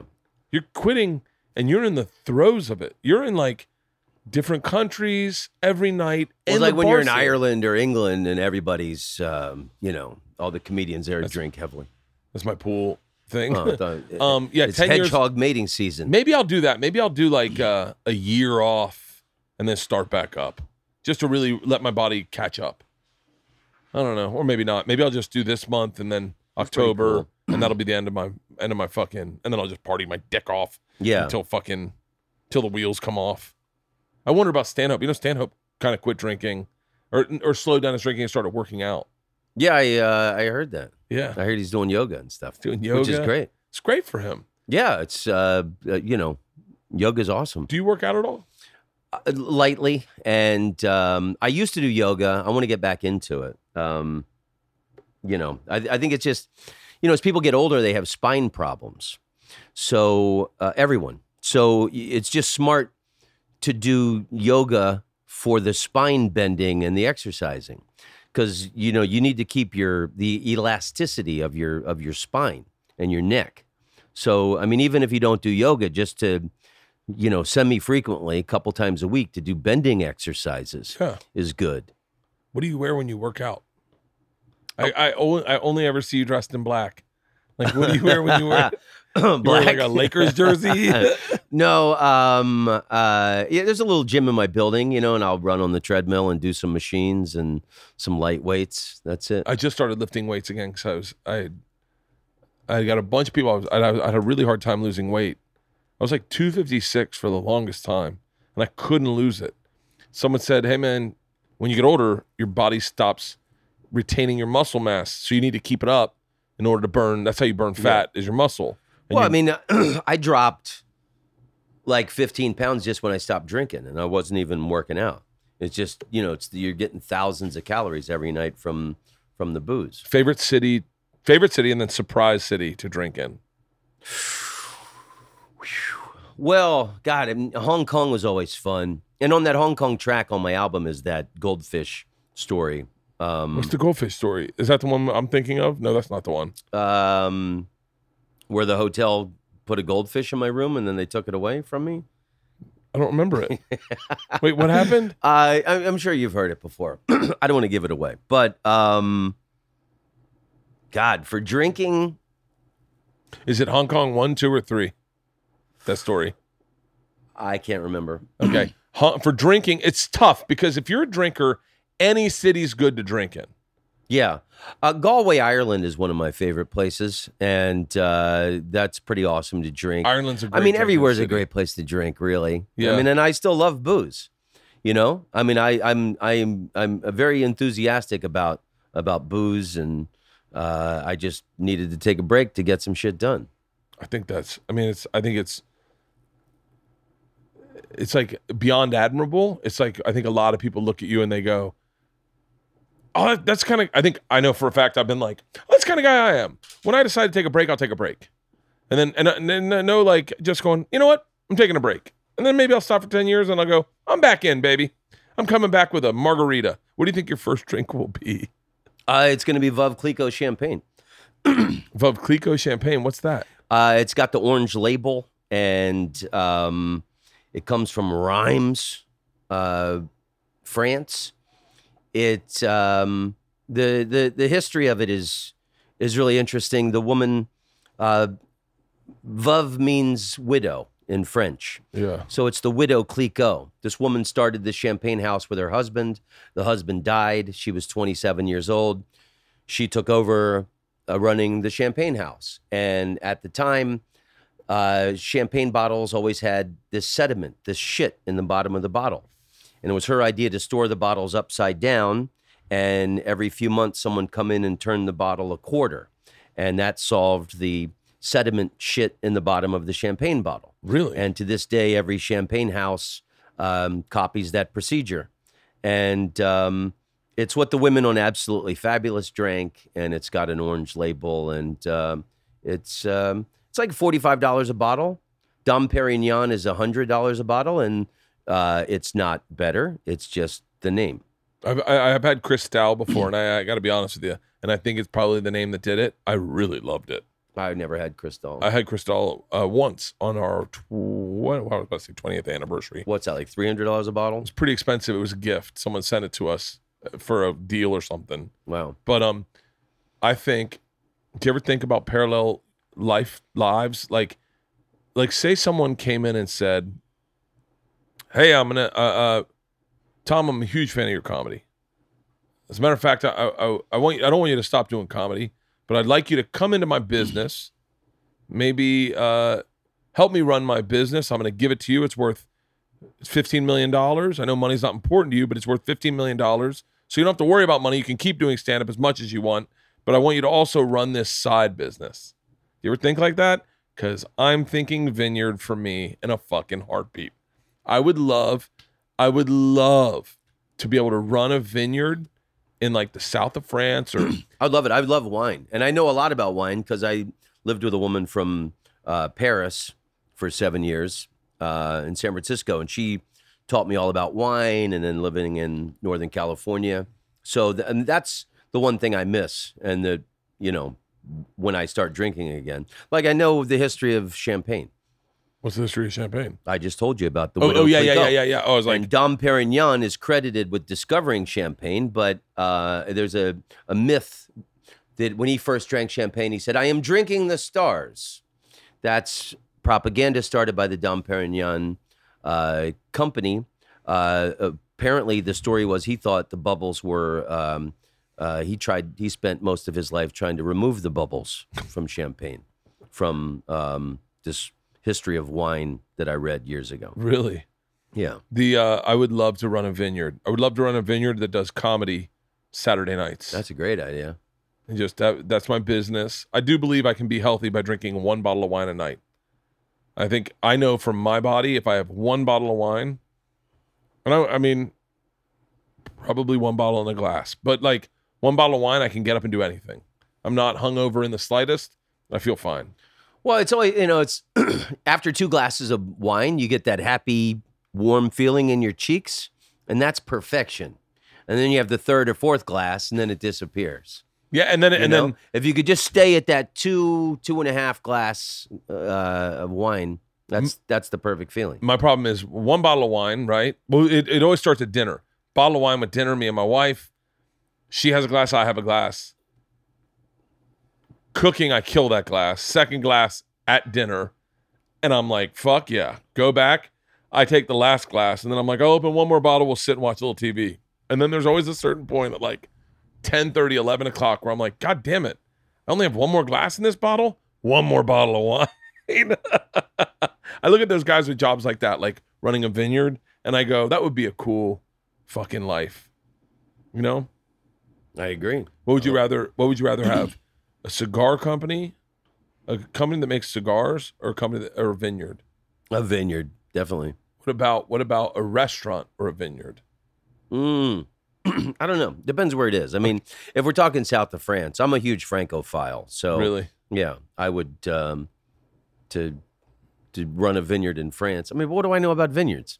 Why don't I just do comedy on Saturday? That's what my dad goes, be a fucking hedgehog, buddy. Do your one thing and do it all the time. Yeah. Don't spread yourself thin. You got lucky you can do comedy.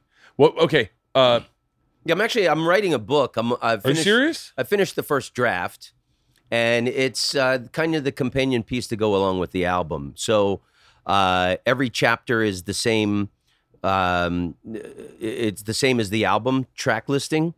It's the 24 cities around the world. So I've got my personal story with each city, my jokes about each city, and knowledge nuggets about each city.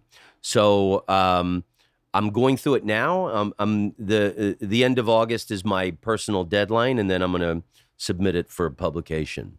So that's my value is my world knowledge and my experience traveling the world, and my jokes about trying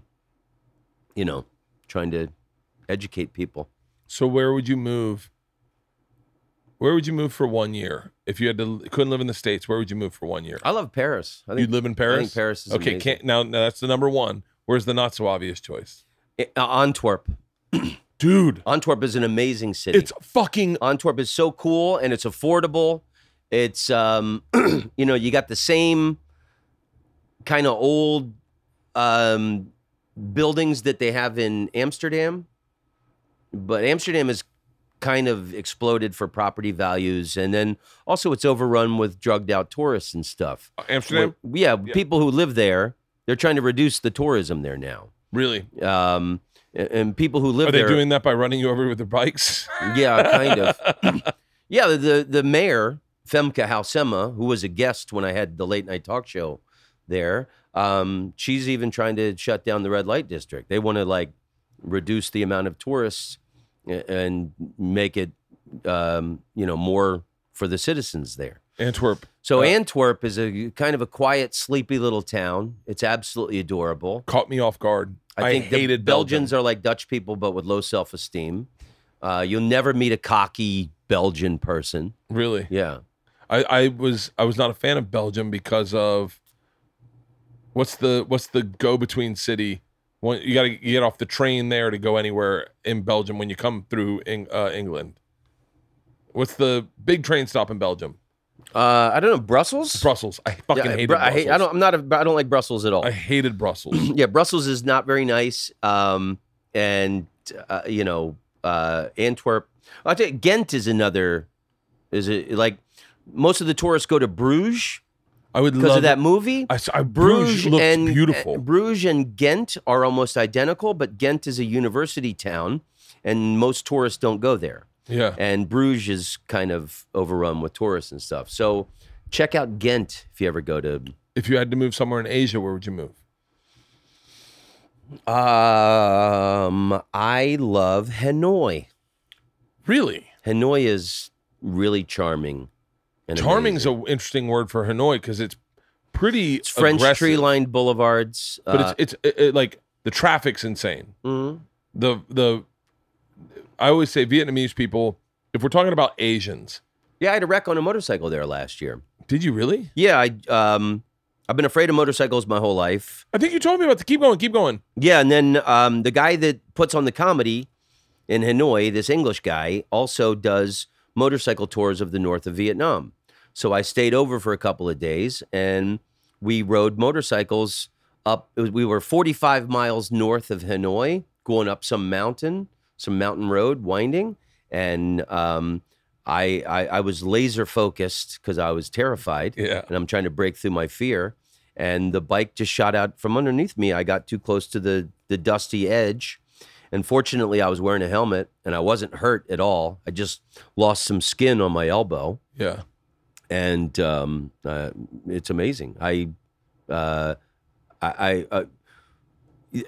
10 minutes later, I was in a first aid place, and the guy, cleaned my little wound. And then Vietnamese people, they don't recognize you're driving on the highway and people are pulling in front of you. Trucks are doing U-turns.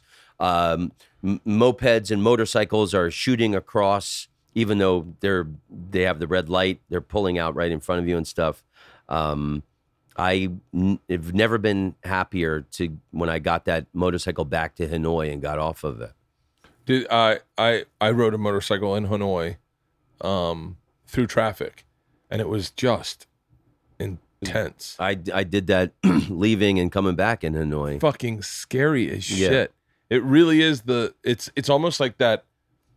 Don't worry what's behind you. Worry what's in front of you. Yeah, and the Hanoi track on the album where they do the comedy, it's this rooftop bar, and you're looking out at the lake where John McCain was shot down. That's in the dead center of the city. That's right in the dead center of the city. And so it's this beautiful lake, and it's amazing to think that, he was shot down there. I've read so much about Vietnam. The whole town surrounded that lake and pulled him out and dragged him through the city, beat him, stabbing and him kicked with him all the way. pitchforks. Yeah, it's brutal what happened to him. And now there's swan paddle boats and couples all over that lake. I got my ears cleaned right outside that lake. Did you do that with the wax thing? Yeah. Wow. Where they go in with I've never had the courage and to they do that. carve. Oh Yeah. my God. I did it. Pulls out a ton of wax, apparently. Not from me, because I'm pretty clean. I clean my ears every day, which you're not supposed to do, but it's one of my rituals. And Yeah. so I'm with you. I we do had the same. we had this kid on the show who was a singer, and they cleaned so much wax out of his ears, all of a sudden he started hearing. And he was like, "Oh my God, I can hear I haven't been hearing anything." And I was like, "You're in a fucking band." But they were pulling out Tootsie Rolls. Like, "Oh, look at this is it. This is it right here." Yeah. Speed up, speed forward. 720,000 views. All right, yeah. This is him. Look at this. They pull out. Look what they pulled out of his fucking ear. God. You look skinny there, Bert. No, I'm trying to lose weight. Look at all these things they pulled out of this kid's ear. Wow. What was written on Look at your... that. Look at that. Oh, those were jokes. Vietnam is amazing. You should go to Mongolia. Is incredible. There's a really great club in Ulaanbaatar. Really? Yeah, I really, really loved Mongolia. I mean, it's too cold to even go there for 10 months of the year. Really? But if you can go there in, August, September, it's really beautiful. I would like to do. It's one of those things where when you talk about getting divorced and how you don't have to ask permission and you can just get to live your life. I think that's the position I'm in now. Is like nothing's my decision. Like my career is one thing. Like but even still, it's like when I wanted to do the European tour, Leanne's like, "What? You're breaking even." I was like, "Yeah, but it's a great experience." She's like, "No, I get it. Yeah. But you're not going to make any money. It's going to cost you." And I was like, "Yeah, but you don't understand. As a comic, it's so enriching to perform in front of different cultures and to be able to translate what you do." Yeah, like I was, you were asking me before about reading when I go to places. Like I like to bone up before I go to places. Like before I went to Mongolia, I read Genghis Khan's biography. And so, they loved my Genghis Khan jokes. What was your Genghis? I just been, I know the joke. Or I know one joke. You told me about it last time. I think it was the last time I was on. Good to see relatives. Yeah. Apparently, everyone in the world is somehow related to Genghis Khan. So I'm just here to visit family. Hello, cousins. And when I was in England for May and June, when I was a kid, we lived on Lord Byron Road. Yeah. And I've always been fascinated about this guy. So I read all about his life, and I just put out a podcast yesterday about Lord Byron, his years of fame.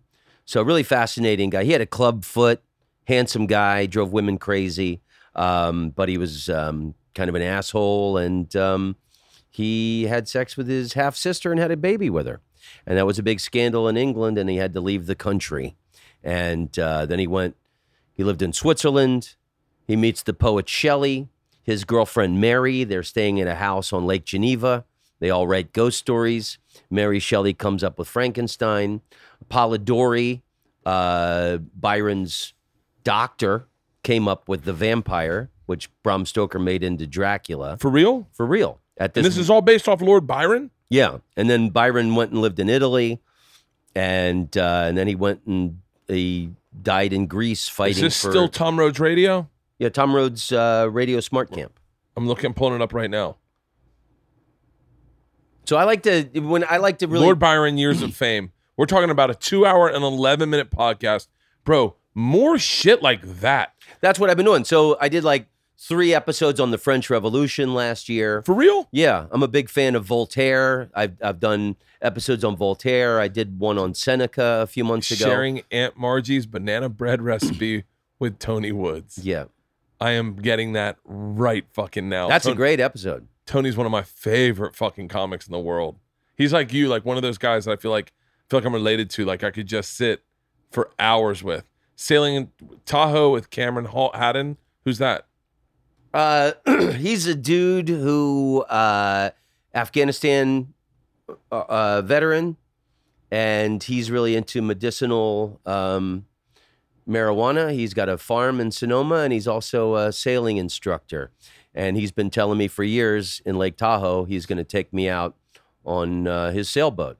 So I did a podcast with him on a sailboat parked in the center of Lake Tahoe. That was my 300th episode.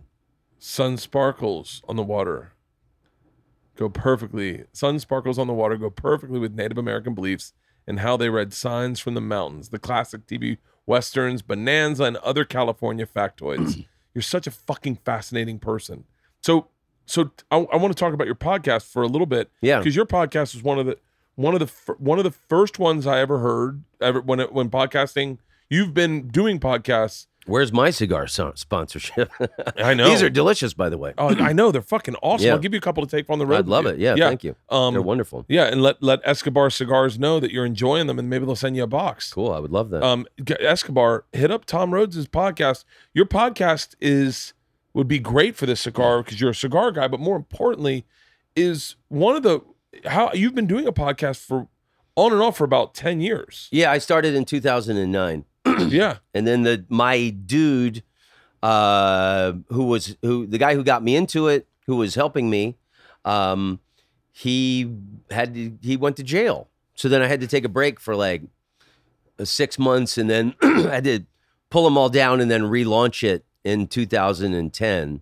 So I think online it looks like it started in 2010, but I actually started in 2009. You did one with one of my favorite podcasts ever. Is it up there with you and Stanhope? That's episode number 1. That's my favorite podcast. That's my favorite podcast ever. Yeah, it's episode 1. I've talked about it ad nauseum, but if you haven't, I just lost it. Hang on. If you haven't, go to Tom Rhodes Radio Smart Camp. You're on episode 301 right now. But episode 1 is so fucking great. You've got from 2018, Merry Christmas from Jerusalem. Yeah. Gangster Rap with Joe DeRosa. How come I've never been on your podcast? Have you not been on my podcast? No, I've never been on your podcast. I would like you to be on my podcast. I would love to do that. I'm here all month. Well, why don't you come over? Why don't you come over next week and we'll record one? I'd love to have I you. would love to do that. Yeah, Let's that'd be great. schedule it through Andrew. I would love to do that. Yeah, Yeah, because your podcast. I'm home. I'm finally home for a stretch. I'm home for gone a stretch for a while, and I'm in Omaha at the Funny Bone at the end of the month.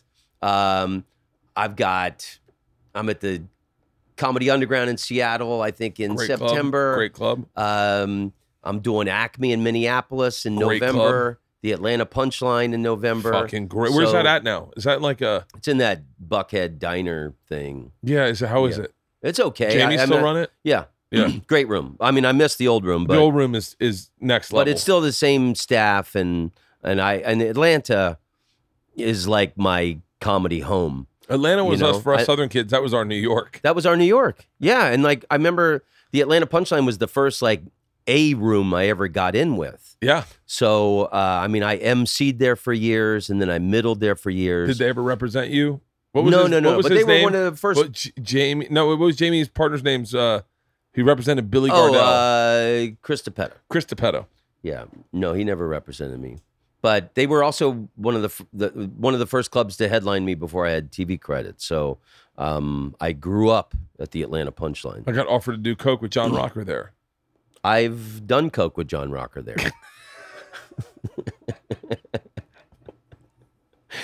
So yeah, interesting dude.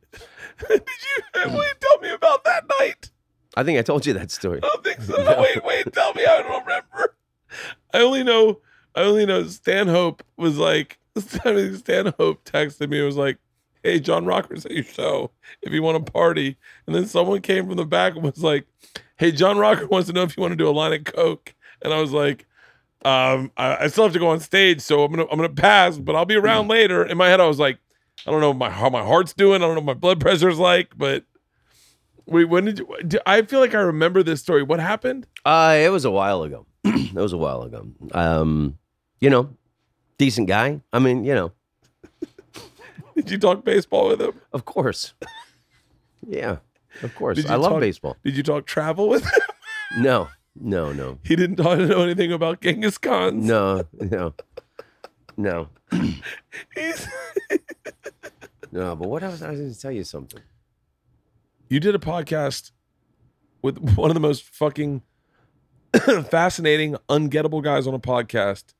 What was it? Hardcore. What was the guy from Kim.com. Kim.com. Yeah. He was in New Zealand. Whatever happened? Tell everyone about I think he's still in New Zealand, but he got into a bunch of trouble for the megaupload.com. People were trading free movies and stuff. But the guy had millions. And he's like half Finnish, half German, like 7'4". Really interesting guy. He looks like a Bond villain, but he loves comedy. And I was in New Zealand doing the New Zealand Comedy Festival. And I was like on the NPR of New Zealand. And they said, what's the one thing you want to do while you're in New Zealand? And I said, I know it sounds silly, but I'd love to interview Kim.com for my podcast. And somebody who works for him was listening. And then the next thing you know, I was at his mansion. And then this was 6 months after the FBI and the New Zealand Army had raided his house.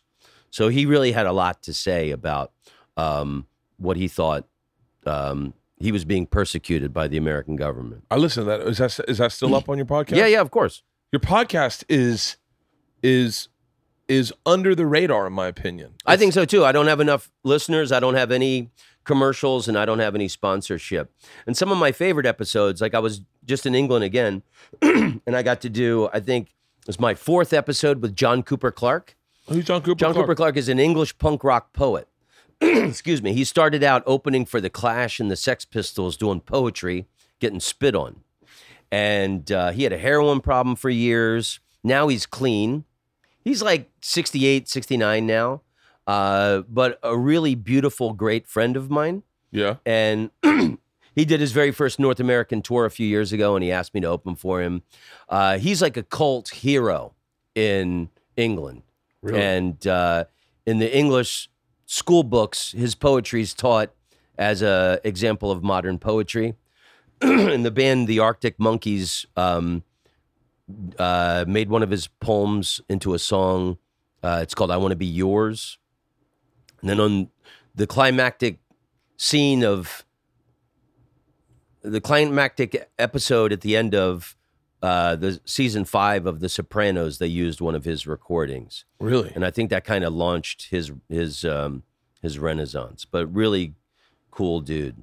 So Nice. I think I've had a lot of great people on my podcast, and like I'm doing a lot of educational ones, things that I'm into, Voltaire and the French Revolution, and You're one of the guys that if I say you're a comic undersells what you are, in my opinion, because you're one of the guys. It's like Rogan. When you say Rogan's a comic, it is. That is his stamp. That is that is a badge you've earned that no one can take away from you. But Rogan's a renaissance man, and Hardcore. He's always spent his life, trying to expand his brain and his knowledge and his understanding of complex issues and scientific, things that are happening. I mean, Yeah. I love anybody who's like that. Same with you, Stanhope, Rogan, your class, your group of guys that all kind of started at the same time, all have this more of a global view of you guys are more than comics. Like Stanhope's a comic, yeah, but I would argue right now, author probably just as much. I mean, his books are fucking amazing. And it's his sense of humor, but his sense of humor is just so much more than a chuckle hut, if that makes sense, right? Yeah. And you're the same way. Your podcast is it's always been a staple of mine. One of my favorite things to go to when you're on a plane, you're like, oh shit, I'll scroll through. What do we got? Oh shit, Joe DeRosa. Oh shit. And so I hope people find it through here, and hopefully Escobar will give you a sponsorship. And then I'll be the guy that can bring over a box of cigars and be like, hey, we got you a sponsor. That'd be great. I don't think they pay much, but it's a lot of money in cigars. Wow, I like cigars. These are delicious. These are fantastic. It's been a perfect podcast, man. We're Yeah, I down know. to the nub. The last time I was here, I smoked 2. This one has lasted the whole time. This is a great And I've been puffing on this. this bad is a boy. great podcast cigar. Yeah. Because it's like it's not big enough where I feel like my day's ruined, for where I'm like, all right, now I'm gonna have a beer. I'm gonna take a nap. I feel like, oh, I can still go on a hike. Like I can go on a hike with the girls at 5. My daughter broke her cell phone today. Oh. First day of school. Oh no. Yeah. It's an omen. I was like, no, it's not an omen. You're clumsy. But dude, this Well, it's cool. Like Instagram, I can know what's happening in your life with your family. And almost too much. yesterday, your dog couldn't lift his leg. Oh, That's what the great thing about Instagram is. Like, Yeah. I know what's happening with you. I do that. I'll do that to people. Will be like, say something and go, "Hey, man, tell me about dot dot dot." And they're like, "Wait, how do you know that?" And I'm like, "Oh, like I said something about Sebastian not being able to make a burger," and he was like, "Huh? How did you?" And I was like, "Oh, a couple weeks ago, you had a burger challenge," and he was like, "Oh, I forgot about that." You're like, "Oh, I didn't. I've been thinking about it for a week, wanting to make a burger that compete with yours." But yeah, I love Instagram. And I think your knowledge nuggets that you're doing on Instagram were fucking great. They were awesome. I think you should, man. Can I tell you what Tom Rhodes needs? Tell me what Tom Rhodes needs. Tom Rhodes needs one kid who has no talent but knows everything about the internet. Yeah. You need Halston. I do. You need one kid that can come in and Because my wife did everything for me. yeah. She was that person for me. And then now, we broke up. She left New Year's Eve. So this year I've been doing it all on my own. I mean, she's still helping me post them up and stuff. You need a kid to travel with you and shoot. You need a kid to it's because I think Joe Rogan would be anywhere with anyone who he worked with, but you can't discredit the fact that he's got really great guys in his corner like Jamie and Redman to start, Jamie now, who are really it makes Joe's path less upstream for him. He gets to go, you know what we should do, and says it out loud, and there are guys who go, I got that done for you. You know what we should do? We should get a TriCaster. Done. Yeah. Let's do it. And then all of a sudden Joe's podcast is fucking awesome. When was the last time you did Joe's podcast? I haven't been on since episode 500. I'd love to do it again. You gotta hit him I up. love Joe. I haven't been on in a long time. Yeah, I think he is so backlogged. Yeah. Like, I mean, I remember saying something to him about when my special was coming out. He's like, yeah. I think I'm doing 2 that day. I'll see if I can cram you in. And you were like, he's doing 2 podcasts a day. It's amazing. He's a fucking dude. I'm telling you, your podcast is of the same ilk. It's been up. It's been groundbreaking, and you're taking chances. You're doing what Duncan does. Have you had Duncan on your podcast? Yeah. Don't you? You're in the same path as Duncan, is where you're growing with your podcast, and you're allowing your fans to grow with it. You just need more fans. That's all. I need more fans. Well, everyone go check out Tom Rhodes Radio Smart Camp. Find him on tour. Where are you going? I'm everywhere. I'm doing, tomrhodes.net. You can find it. I'm going to do the Portland Harvey's October 5th. I've got the Seattle Comedy Underground. I've got the Atlanta Punchline, Acme, Minneapolis. And go to, I got it on iTunes. I got it on iTunes, Apple Music. And I'm at the Orlando Improv the weekend before Christmas every year. Oh, for real? That's my hometown jaunt. Fuck it. Well, this will definitely be out before the majority of those dates. And go, and I can't wait to hear the goldfish story. One of my favorite stories that's ever been told on this podcast is Tom Rhodes' scuba diving story. Almost drowning in Thailand. Almost dying. That's got to be Thailand 2 or Thailand 1. I just titled that one Almost Drowning in Thailand. So, and it is on Tom Rhodes Around the World. I got on Apple Music. It's $15.99. Well worth the purchase for a 3-hour comedy special. Check out his podcast, brother. I love you, man. I love you too, Brett. I could do this anytime. Always keep hitting me up. Well, and please come over next week. I would love to do your fucking podcast. It would be an honor, man. Good.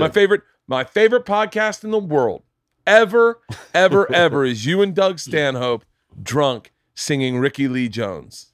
We belong together. You belong, man. Dude, cheers, man. Thank you. I love you, Bert.